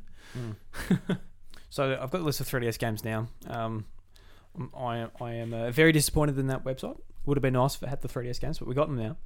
So Shovel Knight came to 3DS that year. Bravely Default, which we're getting a second game in the series now, which is Bryce is a big fan of. Obviously Super Smash Bros. For 3DS, which I really enjoyed. Do you remember when they released the demo for this game? I enjoyed the demo more than I did the full release, simply because it was like, bam, right in your face. That was the game, and you could get a handle of the physics and everything, and that was the most important thing. So basically, for people that don't know, I think this was worldwide, but at least here in Australia, out of nowhere, they were sending people codes for Smash 3DS demo codes. Yeah. So it was 4 each, so you could play 4-player Smash. And I think it came up online or something. So, hey, I got a code. I'm like, oh my god. Got in my email. Like fingers crossed, because I was just itching to play this game. I would have killed somebody to play this game before release. Yeah. So check my email, and there it is. Just 4 codes. So I go into Facebook Messenger, quickly message Bryce, here's Bryce. I came into town, and we played it for hours and hours. And this was all I played until the actual game came out. I put literally 80-something hours into this demo. Yeah. And I never closed it. And I just played it. And you got access to Mario, Mega Man, Villager, and Link, I believe. Pikachu as well. And Pikachu. So I think they were the only 5 characters you could have access to. And I think it was only Battlefield for 2 minutes. Yep. So that was it. That was the demo. And I played the crap out of it. Yeah. And I really enjoyed the 3DS game too. Having it on the go, the novelty was really nice. I did too, but once the Wii U version came out, it made it obsolete. I think they knew that as well, because that's why they released it earlier. Yeah. But it was important that game was on 3DS, because on Wii U it just didn't have the sales potential to actually move anything. That's right, yeah. Yeah. So, anything else notable? We've got Mario Golf, which I never played because I'm not a huge Mario Golf boy. Professor Layton versus Phoenix Wright Ace Attorney. That was an interesting concept that I remember. That was at the reveal of the 3DS. Yeah. And we were like, oh yeah, that's interesting, but never played it. I think that's the most notable stuff. Sorry if we missed anything from that year, but yeah, I think that's all of the notable stuff. Yeah. So a little bit of a quieter year, but it was one of those years, I guess, similar to 2017, at least for me. Like having Mario Kart, which is a huge game, went on to be the biggest game on the system by far. Smash Bros. 4, the 2 Pokemon remakes. That was kind of literally a dream year for me. Like literally, I remember at the time being like, seriously, like remakes of my favorite Pokemon games, new Smash and new Mario Kart in HD for the first time, both fantastic. So yeah, I got a lot of soft spots for 2014. Yeah, for sure. So 2015, Bryce. What are we looking at? 2015. What's going on? What's going on there? Not as much of a notable year as last year, to be sure, but there was definitely some fantastic games here that their ideas sort of carried on. So we've got Legend of Zelda Majora's Mask 3D. This was carried out. This game was wanted on the 3DS thanks to Ocarina of Time, and there was a petition group going around like there was the 3 JRPG trio, except instead of Rainfall, it was called Moonfall. And that's right. I completely forgot about that. There was a petition to get that. Yeah. And the funny thing is, this would have started development like straight after Ocarina of Time too. Yeah. So they would have been there like, oh, don't you worry, boys, we got it for you. Yeah. So they immediately they must have anyway started developing it. Considering that I think Ocarina of Time 3D was only sort of a taste tester, and then Nintendo's like, yep, go ahead with it. And then they sort of just went on with Majora's Mask. But there was a huge community fighting for it. Obviously, it's got a massive cult following, which has sort of grown exponentially since, everybody started talking about this, I suppose. And, here it is now. We got Kirby and the Rainbow Curse. It's another paintbrush game. Love that game. We had Mario Party 10. Sorry, do you have it? Kirby and the Rainbow Curse. Yeah. On Wii U? Yeah, I got it from Buddy's clearance. Oh, that's right. Yeah, because I played the original one on the DS. On the DS, and I loved it. I finished it. It was a great game. Because I wanted to get the Wii U one, and I was like, it's just like another $80, $70 game. I'm like, no. Yeah, no. I really wanted to play it though. I got it for $10. Yeah, got it for $10, and they're fun games. Yeah. The worldwide release of Mario Party 10, we had Xenoblade Chronicles 3D for the 3DS. Only if you had a new 3DS XL. I'm pretty sure it was the first new exclusive, wasn't it? Yeah, I believe it launched with a April. No, not quite. So we also got Xenoblade Chronicles X that year, which was huge. Splatoon, Super Mario Maker, Animal Crossing Happy Home Designer, Legend of Zelda Triforce Heroes, the North American release of Yokai Watch, actually, Mario Tennis Ultra Smash, not fond memories, as we've heard a couple of times. Yeah, I remember being at PAX and they had it set up everywhere. Yeah, I played it. I'm like, it's fine. Like all it is a bit of basic tennis. Yep. Then the Mega Mushroom comes on, and everybody gets fucked. Then like one person's big, the other person's big. You're hitting it back and forth. Then you go down again. It was real ordinary. Yeah. And Pokemon Super Mystery Dungeon is probably the other super notable game on this list. Cool. Overall. Yeah. So I want to read out a post from Luke, who posted this over at our Discord, on Patreon. So he said, in 2014, so this is E3 2014, Splatoon is announced and my mind is blown. Something new and really cool looking for the Wii U. That's exactly what I wanted. I was hyped from the start and I watched every minute of the Treehouse Live about Splatoon. A year later, the game launches and I play it for 11 hours the day it comes out. Eventually, I put over 100 hours into it. I still love Splatoon. It's my favorite game of all time. And, I didn't get into it as much as Luke did, mainly because of my lack of internet At on the time, on yeah. the farm. Yeah. But it was nice to finally see a new IP from Nintendo come out, and people got around it, because like before Splatoon, it was Pikmin that was the last IP to come out of Nintendo. Yeah. And Pikmin, it didn't really make much of a splash. Like, you've got like certain people from certain like sects of Nintendo fandom that are like, oh, Pikmin's great, but it doesn't get people that excited. No. Like, yeah. like I'll play them, but it doesn't get me that revved up for a new system or whatever. So, Splatoon's gone on to be one of Nintendo's most important series. Has, yeah. And I was sort of hoping this would be like the start of them to start doing this more often. Since this, we've seen like ARMS and stuff like that come out, but nothing that sort of latched onto as much as Splatoon. But yeah, it was really cool to see their take on a shooter. Yeah.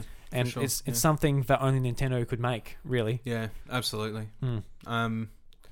I think with this year as well, the biggest thing for me, and I talked about it earlier, was the technical marvel that is Monolith Soft releasing Xenoblade Chronicles X. If there was anything that could show the Wii U had a bit of power in it, it was that. Like, despite its plastic shell and its obviously very questionable expenditure on design, it did hold a bit of power, and I feel like Xenoblade Chronicles X was important in displaying that. Certainly a magical game, and Mario Maker as well opened up a whole floodgate of level creators. Yeah, Mario Maker was absolutely fantastic. It was, yeah. It spawned like absolutely tons of people sort of just picking up Wii U's just to play that sort of thing. And it worked. I mean, you look at like YouTube channels like Game Grumps with like 100 episodes of Mario Maker of just playing people's levels and shit. And it worked really well as a community game. Yeah. And it still does. Like Mario Maker 2 still does. Like, despite sort of Nintendo pushing back on, their footage and that being used by YouTubers. Yeah. It was one of the first games where content creators really got around it. Yeah. And started making levels, sharing it with one another. Yeah. And it was like you said, like watching Game Grumps was just like a lot of fun, just watching the bullcrap that people make and make these poor bastards play. Yeah. Yeah. I think there is a couple notable events this year that are probably worth mentioning as well. Nintendo announced their partnership with DNA for mobile gaming, so that's obviously shown up even sort of just to this day with Pokemon Masters, as they were hand in that.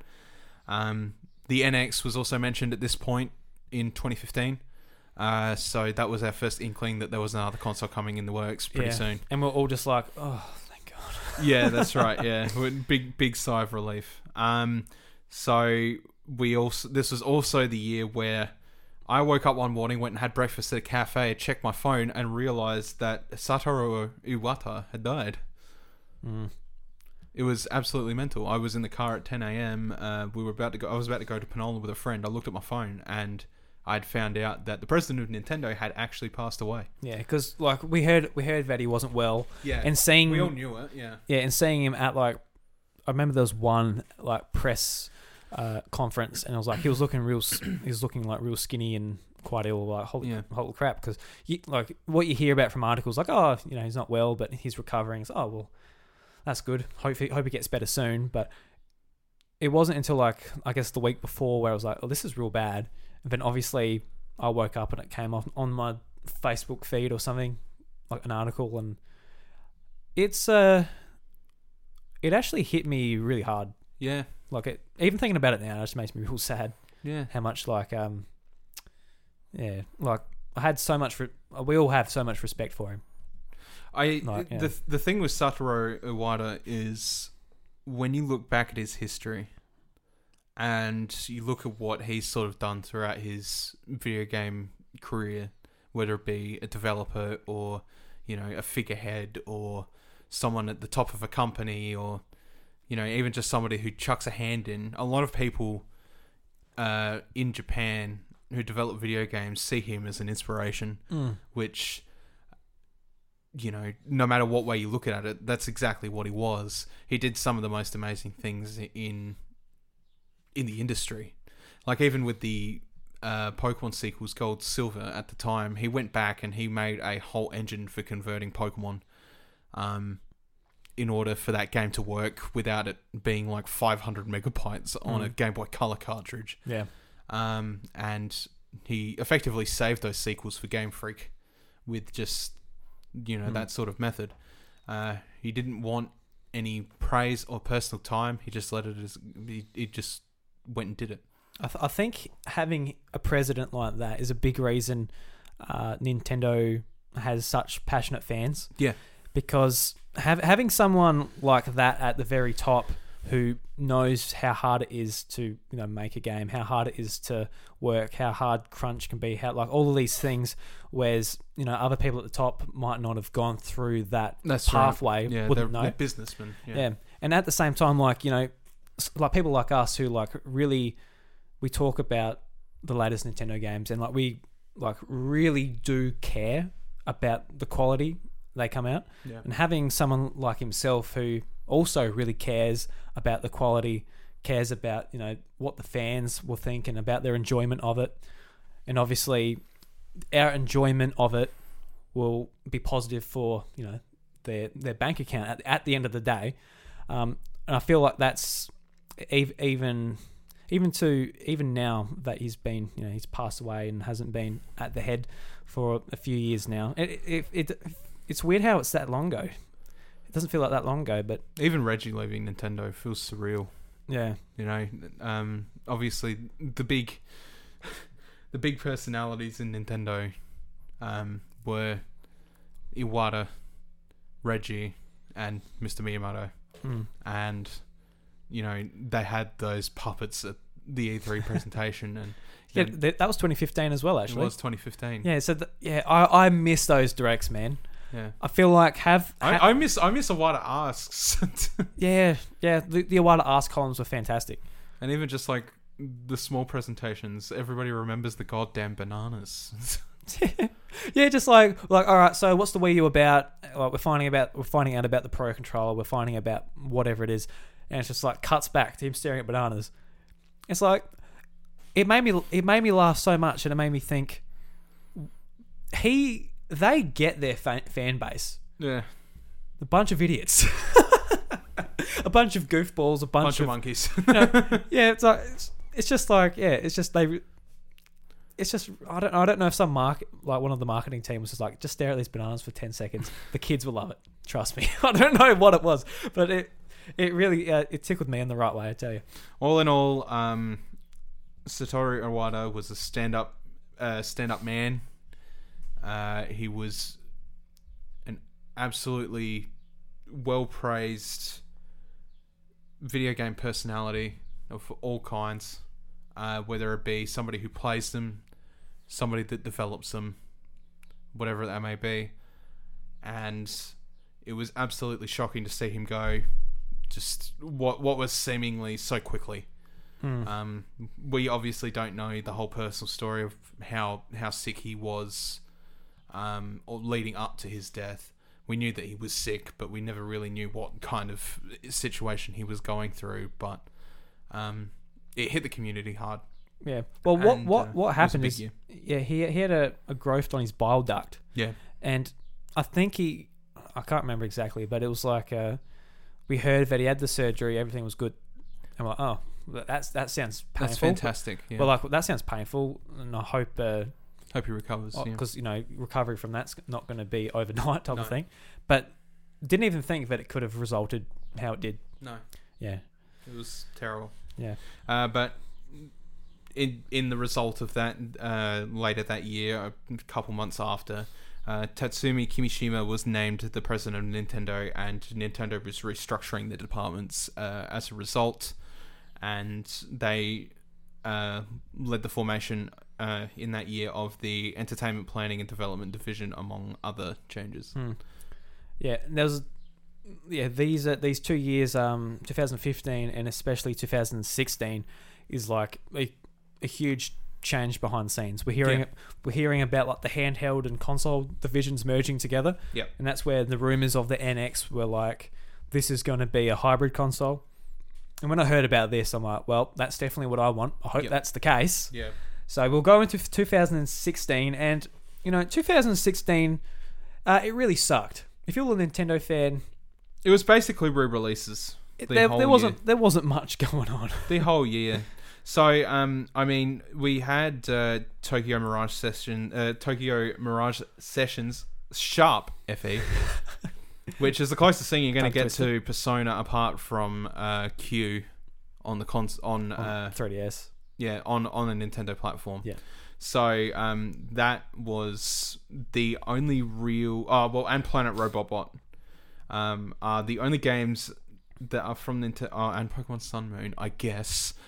There's three games this year that are notable games that are not remasters or re-releases of some kind. Yeah. The rest of them were stuff like Hyrule Warriors Legends, Mario and Luigi, Paper Jam.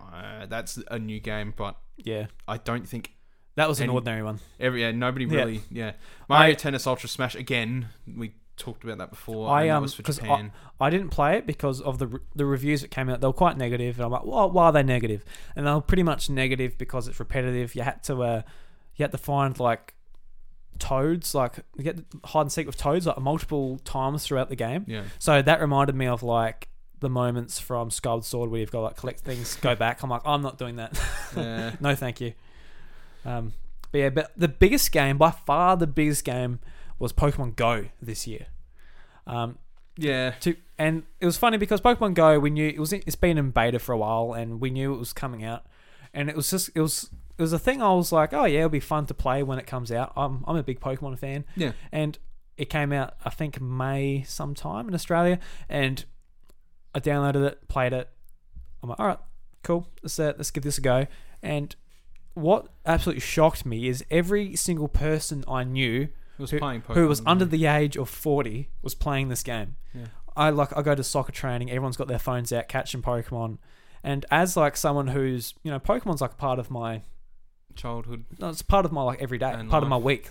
Like I'm always like checking out Pokemon news, playing Pokemon games, just like having everyone sort of be a part of that for like a solid 2 weeks or a month. It was really special. Even though the game had a lot of problems at launch, it was crashing, there wasn't that much to do in the actual game, but the experience was absolutely phenomenal. And we're like out at like midnight, and the town was like a little country town. It's just alive. There's people out everywhere playing this game. Yeah. It was absolutely nuts. It was so much fun. And it was again undoubtedly the biggest thing to come out that year. Other than that, there's actually not a hell of a lot here. Yeah. So we had Star Fox Zero. I never picked it up because it came out the same month as Uncharted 4 and Overwatch and like some of these other huge games. Yeah. So I opted for those. I really didn't care about Star Fox, and it came out to like the bad reviews. I'm like, well, definitely don't care about it. Yeah. Even when it's like $10, I was looking at it, I'm like, nah. But it is a shame. Like I guess the Wii U controls were just put into that. Yeah. Pokken Tournament. I bought this. I played it for a little bit. But I went on a big holiday in 2016. I went on up the east coast of Australia. So I bought it. I played it a bit. And I gave it to you to borrow. Oh, I'm going on a holiday. You may as well borrow it, Bryce. And it was still at my house. Yeah, it's still at your place. So I barely played it. Yeah. I wanted to pick up the Wii U port, but I couldn't justify like $80, or it's $90. I couldn't justify $90 for the port without the DLC. Yeah. I'm like, oh no, I won't play it that much. I know I won't play it that much, but I'm not even sure. I bought it, but I'm not sure I still have it. I think I might have got rid of it. Yeah, because I've got way too many. Why'd you buy it? You got my copy. Just I found it cheap. Okay, fair enough. And fair enough. Or would you sell my copy? Is that what you? No, your copy's still there. Still got the Mewtwo card in it too, I think, if my daughter hasn't opened it and it's gone missing. Probably has, you bastard. Well, that's your fault for not fucking... How many times have I told you, god damn it, and fucking take your Pokken Tournament home. But I mean, it's a cool game, but it does have some glaring problems, and the roster's not huge, and yeah, the fact that it come out on Switch as well and the DLC wasn't just an inclusion kind of feels like a bit of a cop out. Yeah, there's not a lot to say about this year. Yeah, At all. like there's some little games like Kirby Planet Robobot. Robot, yeah. Yeah, I played I wasn't interested in the game, but I played the demo. I'm like, wow, this is actually a lot of fun. I think it's like It's the best Kirby game in years. Yeah, then I went and bought the game because of that demo. It 100% sold me on the game. It's a lot of fun. Just being like getting into the mechs. It's just a really solid Kirby 2D platformer. Yep. And Pokemon Sun Moon. Yeah, Pokemon Sun and Moon. So this was another huge game. So Pokemon was moving into like the next generation, Generation 7. And there's a lot of hype going on, like every Pokemon release, Especially because of Pokemon Go. Yeah, so Pokemon Go like blew it up. Yeah. What I'll say about sort of the marketing towards this game, like they were announcing like stuff. Oh, that looks cool, but they didn't leave us anything in the actual game to discover really. No. Apart from the actual story itself, which was like pretty obvious once you start the game anyway. It kind of gives itself away once you see that first cutscene. Yeah. So, yeah, I feel like Generation 7, I'm pretty negative on it, but it's a solid generation that was ruined by the marketing And hand-holding. And hand-holding, yeah. Like, apart from that, it's a pretty solid generation, but discovery and having my hand held throughout the whole game is enough to be like, all right, this isn't fun. Yeah. Unfortunately, it sucks.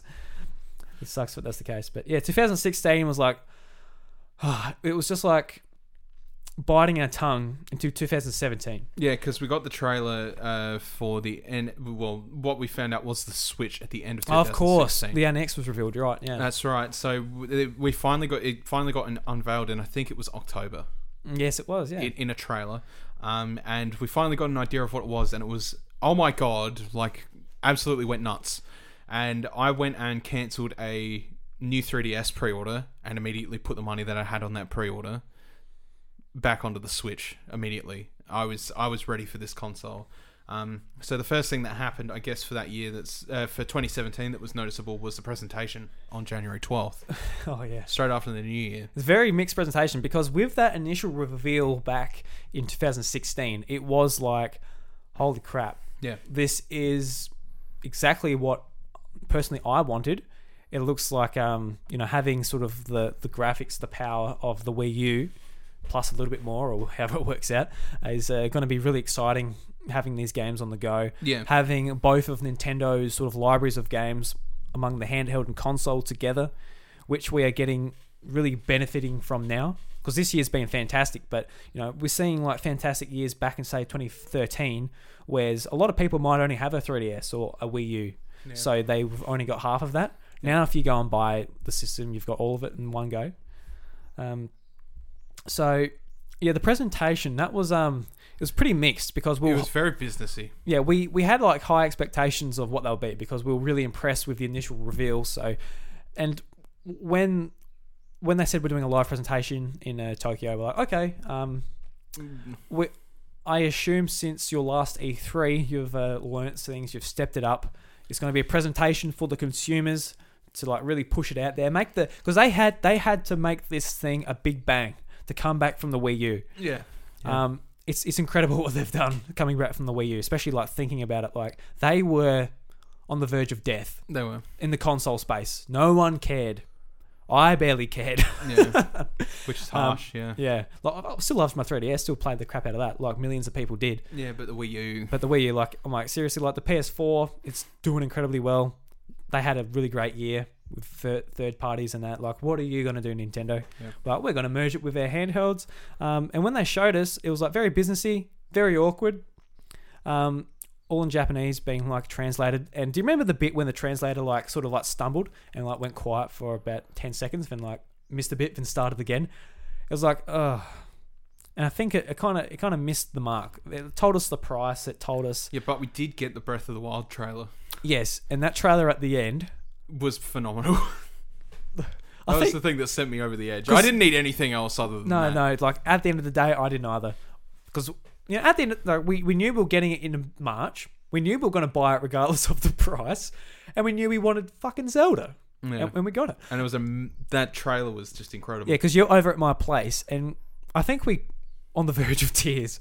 Like that was one of the most hyped trailers I've ever seen. It's one of the most beautiful trailers I've ever seen. Like, that music was incredible. Yeah. As it was going. And the emotion going through that, considering that Zelda has historically been a game where nobody fucking talks. You know, so to get that. Was it one of the first trailers that was like, yes, this game has voice acting? I think it was, wasn't it?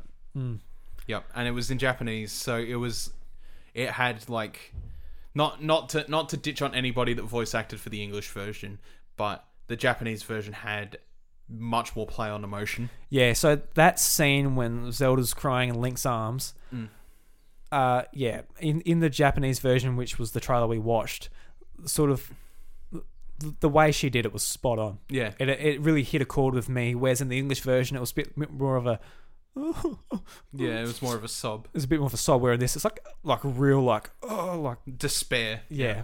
Like 100% despair. And that trailer just hit all the notes. And I mean, we were sold on it anyway, just looking at this thing and being like, holy crap, it is a game console that could be on your TV and in your hands, and you can take it anywhere. Yep. We were confident that thing was just going to be incredible, and it got released in March. Yeah, because like at the time, we were still wondering whether this was going to be a hit for Nintendo, but at the very least, I knew it was going to be a system that was going to suit me down to the ground. Yeah, me too. And Zelda on the go, on the TV, however we want to play it, was going to be so much fun.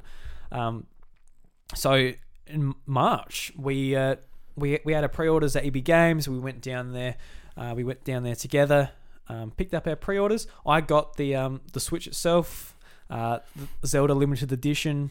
I spent like over $1,000. You did, yeah. But throughout 2016, I saved my birthday money, Christmas money, change, like whatever it was. I had this Milo box, which I had like $1,000 in. So I've been saving for like the year, because I knew the NX was announced for March like a year before. Yep. So I had it all set. I'm like, you know, for these Nintendo launches, I just like to just splash, embrace it. Yeah. So obviously, I'm not going to bore you too much with this, at least because we already know what come out this year. I'm gonna read through them real quick. Mm-hmm. Do it. And we're just gonna gush about it. God, it was a year. It was a year. So smaller things out the way first. We had Poochie and Yoshi's Woolly World, which was a re-release. We've got Dragon Quest VIII, and Fire Emblem Heroes was released on mobile, which is one of Nintendo's highest grossing games now. Oh yeah. On mobile. So the Nintendo Switch, the first hybrid console made by Nintendo, and Legend of Zelda Breath of the Wild, the first game, Zelda game to be in an open world since the first Zelda game, are released on March 3rd. So that was obviously the opening, and then it went further down the line and it just smashed even more. Monster Hunter Double Cross got on the console in Japan. Yeah, I was about to say having Monster Hunter on the console immediately, and because it was now region free, you could go and get it on the Japan store if you wanted. It really didn't matter. So that hit. A new IP, ARMS, hit. I really enjoyed ARMS. And ARMS was like, whoa, holy crap, that looks fun as hell. It didn't look amazing in the first showing of it at the business presentation, because it didn't make a lot of sense with a lot of business. That presentation didn't make anything look good. It did not. Apart from Zelda. But yeah. ARMS turned out to be a pretty fantastic game. Maybe with a few flaws, but definitely fun. It moved on to Ever Oasis for 3DS, which was well received. That's cool. That's by Grezzo. That was, yeah. Which made the 64 3D games, Zelda games, yeah. Then we got Splatoon 2, which, holy shit. Great. Don't have to say anything more about Splatoon 2. Mario plus Rabbids Kingdom Battle. Who would have thought that those fucking annoying little midgets and Mario would make a great game smashed together? No one. But it absolutely killed it. And it had some amazing music. It had just a whole amazing time planched into it.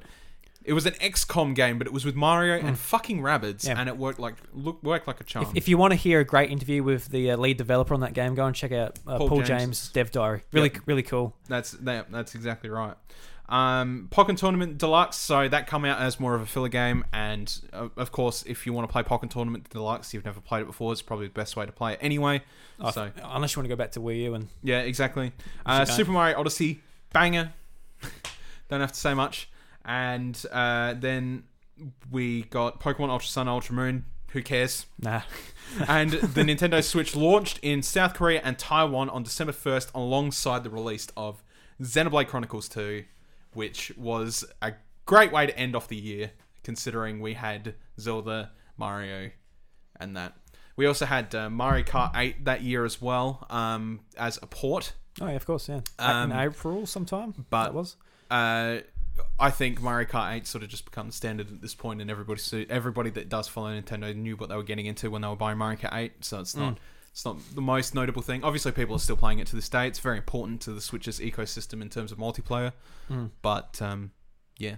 Yeah, because with the Switch, like, obviously 2017 was a huge bang for Nintendo. They brought out a new system, and because of their 2 botched launches of their previous systems, they finally learnt that games is what is going to sell their hardware. Yeah. And the Switch launch is what I expected from the Wii U's launch. Yeah. Now, obviously, the Wii was quiet for 2 years. Yeah.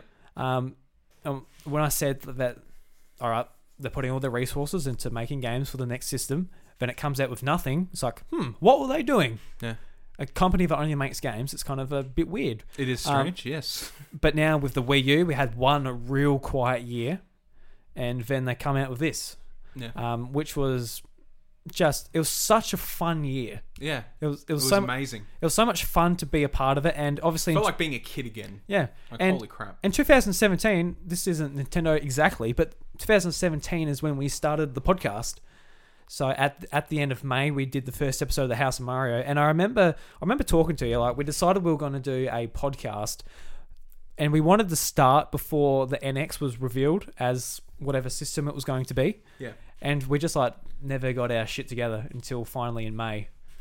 And we haven't dropped it yet, Bryce. We're still doing it. No. Yeah. Yeah. So it was a real it couldn't have been a better year to actually start doing a Nintendo themed show. Centric podcast. Yeah, centric podcast. Yeah. So 2018 wasn't that long ago, so we can go through this rather quickly. We can. It was a pretty decent year, regardless. Anyway, obviously not as big as the previous year. Previous year just absolutely smashed it. There weren't that many big hitters, but the 2 big hitters they had were still consistent. Were my favourites. Yeah. So we had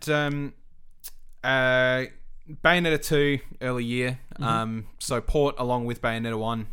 Get again good 2-for-1 combo, and considering that Bayonetta 3, I think by that point was announced. It was at the Game Awards. Yeah.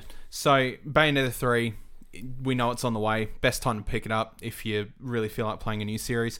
Kirby Star Allies come out. Very simple Kirby game, but it services as a Kirby game. There was also Kirby Battle Royale that come out as well as a free-to-play game. Yeah, on 3DS. Yeah. Did you play that? It was just like... no. I mean, it's nothing to write home about. But... No.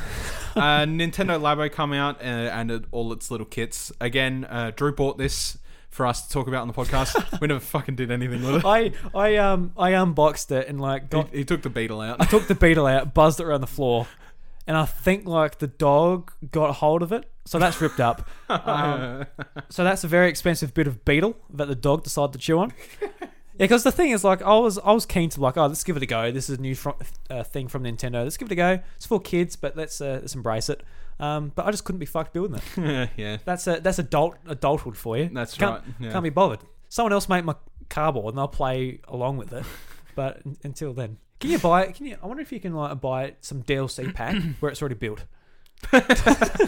Oh yeah, if EA had Labo, I'd be like, $10 extra, we'll send a bloke to your house, he'll chuck it together for you.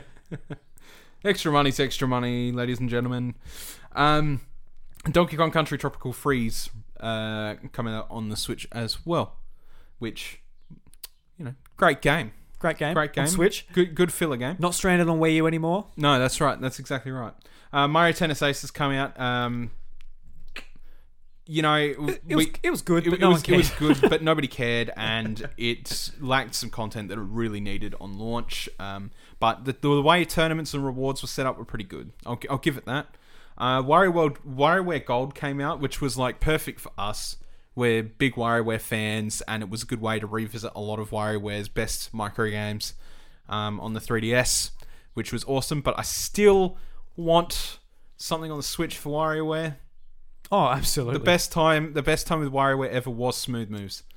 Touch was awesome, but the multiplayer potential for Smooth Moves was awesome, and I feel like that's what we need. Yeah, I'm hearing like around the place. I'm hearing opinions that like a lot of people didn't like Smooth Moves on Wii. I'm like, oh, it was so much fun. Get stuffed. Yeah, it was like the best. Get stuffed. It was the best one. What are you on about? Starlink Battle for Atlas also come out, which was the first real Toys to Life thing to come out that wasn't Amiibo. Which I'd like to add is actually a really good game, even if you don't use the Toys to Life feature. It's just a shame that it's sort of come out in an era where Toys to Life is sort of dying unless it's already cemented. So you can just get it on the eShop too, and have all the statues and that as like a digital code. Yeah, which is interesting. I haven't actually played it. I bought it for like when you bought it for $25.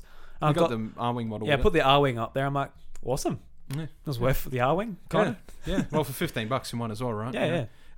But definitely good game. Definitely a really good game. And Pokemon Let's Go Pikachu, Let's Go Eevee. Obviously, this was a return to Kanto. Basically, it was big in the sense that Pokemon was finally on the console, and we knew that this was similar to what the next one was going to work, I guess. But it didn't really. It kind of did its own thing. This is Game Freak trying to capitalize on Pokemon Go, trying to bring new people into the fold. That's exactly right, yeah. And I don't know if it worked. I don't really hear anything being like, it's okay, but it's not. Yeah, because I put 90 so hours into it. I really enjoyed the shiny hunting. I enjoyed the catching mechanics, the combos you could do to increase your chances for IVs and shiny Pokemon. I enjoyed all that, but like missing like abilities, hold items, everything. Yeah, the extra took a lot of the personality out of the battles. The extra 700 Pokemon as well was a big thing.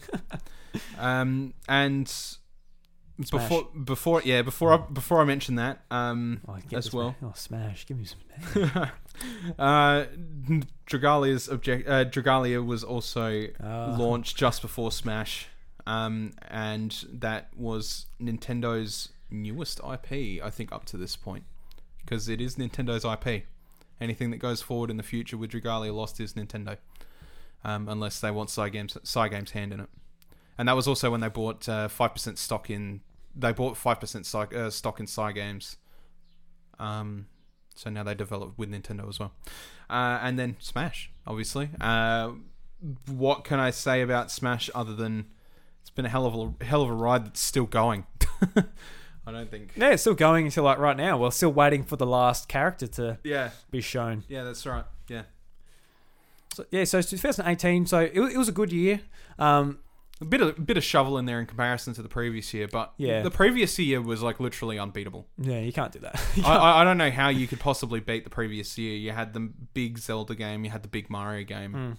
I mean, like, it's lucky they had a system that had a lot of just potential to get ported from. Because if they didn't have that and they didn't have Donkey Kong and Hyrule Warriors and that at the start of the year, it would have been very barren. Yep. I feel like for me, like Smash and Pokemon, they're my favorite Nintendo franchises. So I was excited as hell, just waiting for the year. I was happy. I was good. Yeah. But people like Luke, Discord, for example, and on Patreon, he doesn't like Smash. He doesn't like Pokemon. So like people who are in that boat, there's nothing for you, which is a bit of a shame. But I guess like another year, the similar thing could happen to me. There's no Pokemon, there's no That's right. Smash, so how the cookie crumbles sometimes. I mean, there would be a nice that Game Freak take a year off, but I wouldn't complain if that happened. No, that's right. Yeah. So, yeah. So I guess we'll move on to this year. Yeah, 2019. 2019. So I think if you've been listening to the show recently, this year in particular, you already know about most of these games, so we'll make this the last true big skip. But this was a pretty big year. Yeah, this was a so far. Well, we're almost at the end of it now, but we'll go through it and I'll ask you after. So I guess so. In January we got New Super Mario Bros. U Deluxe. In March we got Kirby's Epic Yarn. Extra epic yarn. Extra epic yarn. Oh yes, it's very epic, very extra.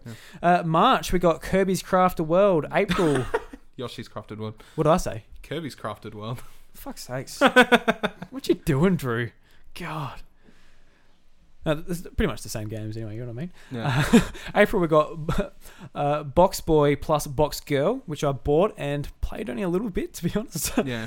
June, new Super Mario Bros. No, God, I'm mixing shit up. Super Mario Maker 2. July, Fire Emblem 3 Houses. August, Astral Chain. September, Daemon X Machina. September, The Legend of Zelda Link's Awakening. September, we also got Dragon Quest 11. Echoes of an Elusive Age. Ooh. October, Little Town Hero, which is a Game Freak's game. October, we also got Ring Fit Adventure. And also Luigi's Mansion 3. Then November was Pokemon Sword and Pokemon Shield. So another real solid year. It's still, like, for me, it still doesn't beat 2017. No, it won't. It won't either, because that's where Nintendo's big properties are for pretty much everything. But still looking at it, a Kirby game, a Yoshi game, Fire Emblem, a new IP, a Zelda game, Dragon Quest 11, Luigi's Mansion, so a Luigi game and a Pokemon game. That's still 8 titles that like really smash. That's nuts. Yeah, and I feel like looking at this list, it's like. I wouldn't say like they're the Nintendo's B tier games, but they're not the big open world Zeldas. They're not the mainstay Marios, and like stuff like a remake of Link's Awakening and Pokemon, Luigi's Mansion 3. It's like, what do all these games have in common? They were sort of mainly on, say, 3DS, and then with the Switch Lite being announced and coming out this year as well, it's like, oh, so we sort of like see their plan of like what games they're releasing to push certain hardware. Yeah. And stuff like Luigi's Mansion 3 really took me by surprise of how good it was. Yeah. It was a game I was like, oh, I'm gonna buy it. Obviously, I've enjoyed the past Luigi's Mansions. That's the thing, is most of the games on this list have been 90 plus. Because like even like at the very start, like New Super Mario Bros. U Deluxe, played that game before. It's fine. It's good on Switch because it's you can play it in a bit different way. You can play it on the couch, just in the handheld. I know you can do that. I was doing that with the gamepad back in 2012 as well, but it's a little bit different. You got a better D-pad on the Wii U, to be fair. Yeah, that's right. Yeah. So yeah, real banger year, and obviously most of the hype for me is Pokemon. Pokemon's my favorite series, so when it got announced on a Pokemon Direct back in February 13th, I was just itching for the new game because we knew we were getting a new Pokemon game, Generation 8 this year. The Pokemon community was just hyped as hell, and getting it initially, it was sort of like, oh, this is a normal looking Pokemon game. And then it came out like, oh, there's Pokemon in the overworld, there's the wild area, and the hype sort of picked up a bit more. Then E3, the National Dex thing happened. It crashed a little bit, the hype excitement. That's when the controversy took over for the next 5 months, which, to be honest, like as someone who really cares about the series, it was so draining to be like having that ongoing, and you kind of expected it to go away, whether it was like yourself getting over it or the community getting over it and people shutting up on Twitter, but it never happened. No, it's never gone away. And it hasn't gone away now. No. Pokemon's been out for over a month, yeah, and it hasn't gone away, and it won't go away. Mm. And like I'm in the boat where I'm like, yeah, I can understand to some degree why that would be, but I don't think there's much we're going to do about it with just typical outrage. No, of course not. No. So, and it is funny seeing, like, I've never really been involved in a community uproar like this before. Like, you see, like, whether it's like World of Warcraft, people are complaining because they've made a change in a patch, and you sort of just, as an outsider, you look at it and go, oh, okay, fair enough. Nerds being nerds. Yeah. But yeah, like having this like being like a real downer on something you really care about. Yeah, and like I've put 140 hours into Pokemon Sword. Me about the same too. Yeah, I really enjoy the game. I think it is nowhere near perfect, and I think the cut of the National Dex was still really disappointing. Yeah. But there's still fun games. I would like to see, Game Freak take some of the criticism, the positive people, not just the idiots out there. Yeah. Because there were articles coming out, people like doing like, there's someone pretending he was Masuda and like doing like pretending to be a rapist or something. It was just like such sadistic shit. It's like you couldn't even like us two. We couldn't even imagine doing that. Like, No. why would you do that? No. So you do like just keep in mind this man has the other games you do like. He did direct those games, so don't you don't have to be such an asshole to him. Yeah, that's right. It's not going to get anywhere. It's not going to make you look good. It's not going to make our community look good. It's just a shit thing all around. But just for like, I would like to see Pokemon get to the stage where it can go up for a nomination at the Game Awards, like Best RPG. Yeah. Not Game of the Year, it's because it's a almost annual game like Call of Duty and like stuff like that will never be nominated for that type of thing. But just have the quality there, because the sort of the loop for us is a lot of fun, being able to like get the candies, level them up, do competitive battling. Yeah. But like the just the small stuff like the trees everyone's complaining about, like just like improve that, put voice acting, just like some big things, some small things, just to make the overall experience a bit more up to date with what we expect from modern gaming. That's right, yeah. Yeah. But yeah. Great year. Really enjoying Pokemon at least. Great decade. Yeah, great decade. You know, we had the downs, but we definitely had the ups. Definitely did. So we're moving into 2020. We don't really know what we're getting apart from Animal Crossing. Yeah. So we're going to hope it's another banger year moving on. Next, Xbox Series X are coming out along with the PS5. It's going to be a bit more competitive for Nintendo next year, going against those things. But yeah, it's been an absolutely fantastic decade. At the start was very slow, but I feel like the place Nintendo is now is Very solid.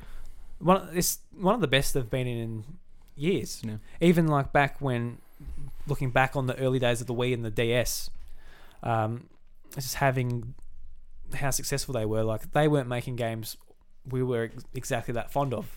Yeah. Well, the touch generation stuff, apart from Nintendogs and that, it wasn't like a big thing. But yeah, so Bryce, that brings us to the end.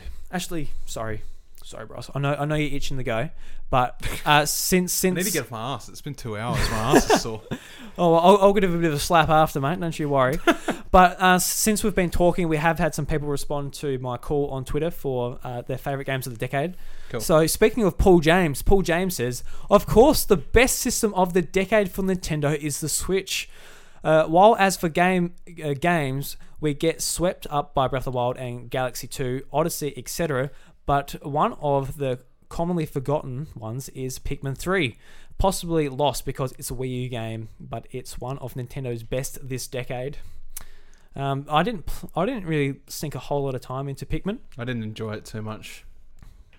Yeah, I bought it like later. Not because Pikmin is bad in concept, but because at some point I just lost myself and I couldn't find out where to go, and I had no patience for it at the time. I was like, I can't be bothered. But it definitely is like the prettiest looking Pikmin.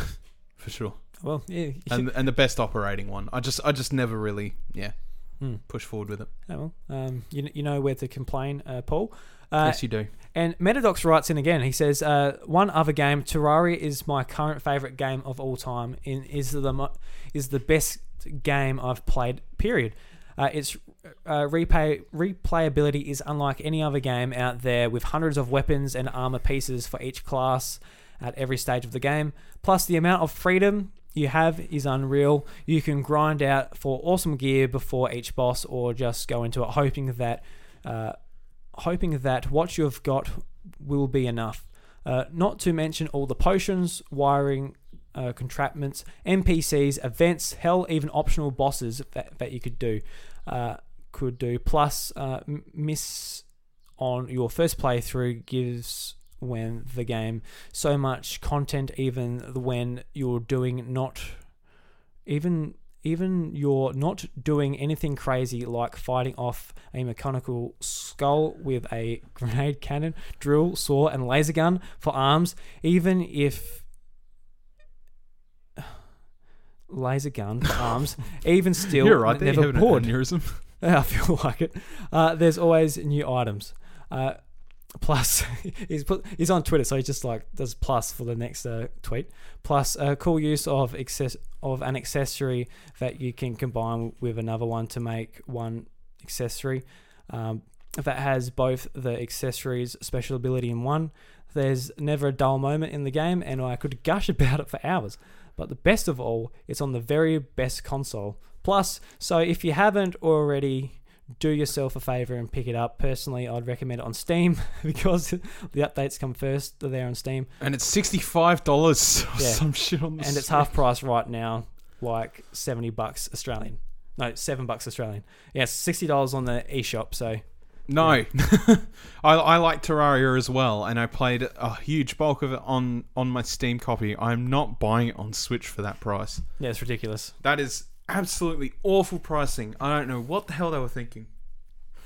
Don't know. They're thinking, let's make some money and charge a lot for it. That is not a way to make money, fellas. That is a way to steer people away from the platform. All right, so we've got a couple of top 10 lists from listeners, but I think we've gone long enough. We'll leave it there. So, yeah, we'll end it there. Just as far as we said this at the top of the show, but the House of Mario will be having a couple of weeks off. We'll be back on the 14th.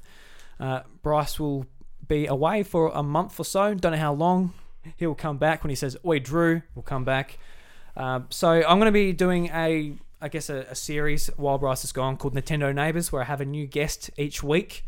So they can be content creators or just friends of mine or fellow listeners of the show. So the invite is out there. If you're listening to this and you would like to be a part of the show early next year, give me a message on Twitter @iDruby or Facebook @iDruby, or what else have I got? Or on Patreon. The Patreon DMs are open as well. That's right. Which is at patreon.com/iDruby. All you need is a microphone and a way to record your audio. Send it to me, and you can be on the show if you're interested. And yeah. So, also in 2020, I just want to give the heads up that the podcast will be moving from SoundCloud to another hosting site, mainly because SoundCloud, it's mainly made for music. It was great when we started. It was a cheap option. It was an easy option to get into because I was already familiar with SoundCloud. But since then, iTunes has sort of changed its rules and categories. It's changed from games and hobbies to leisure, and from leisure you can choose whether video games or whatever it is.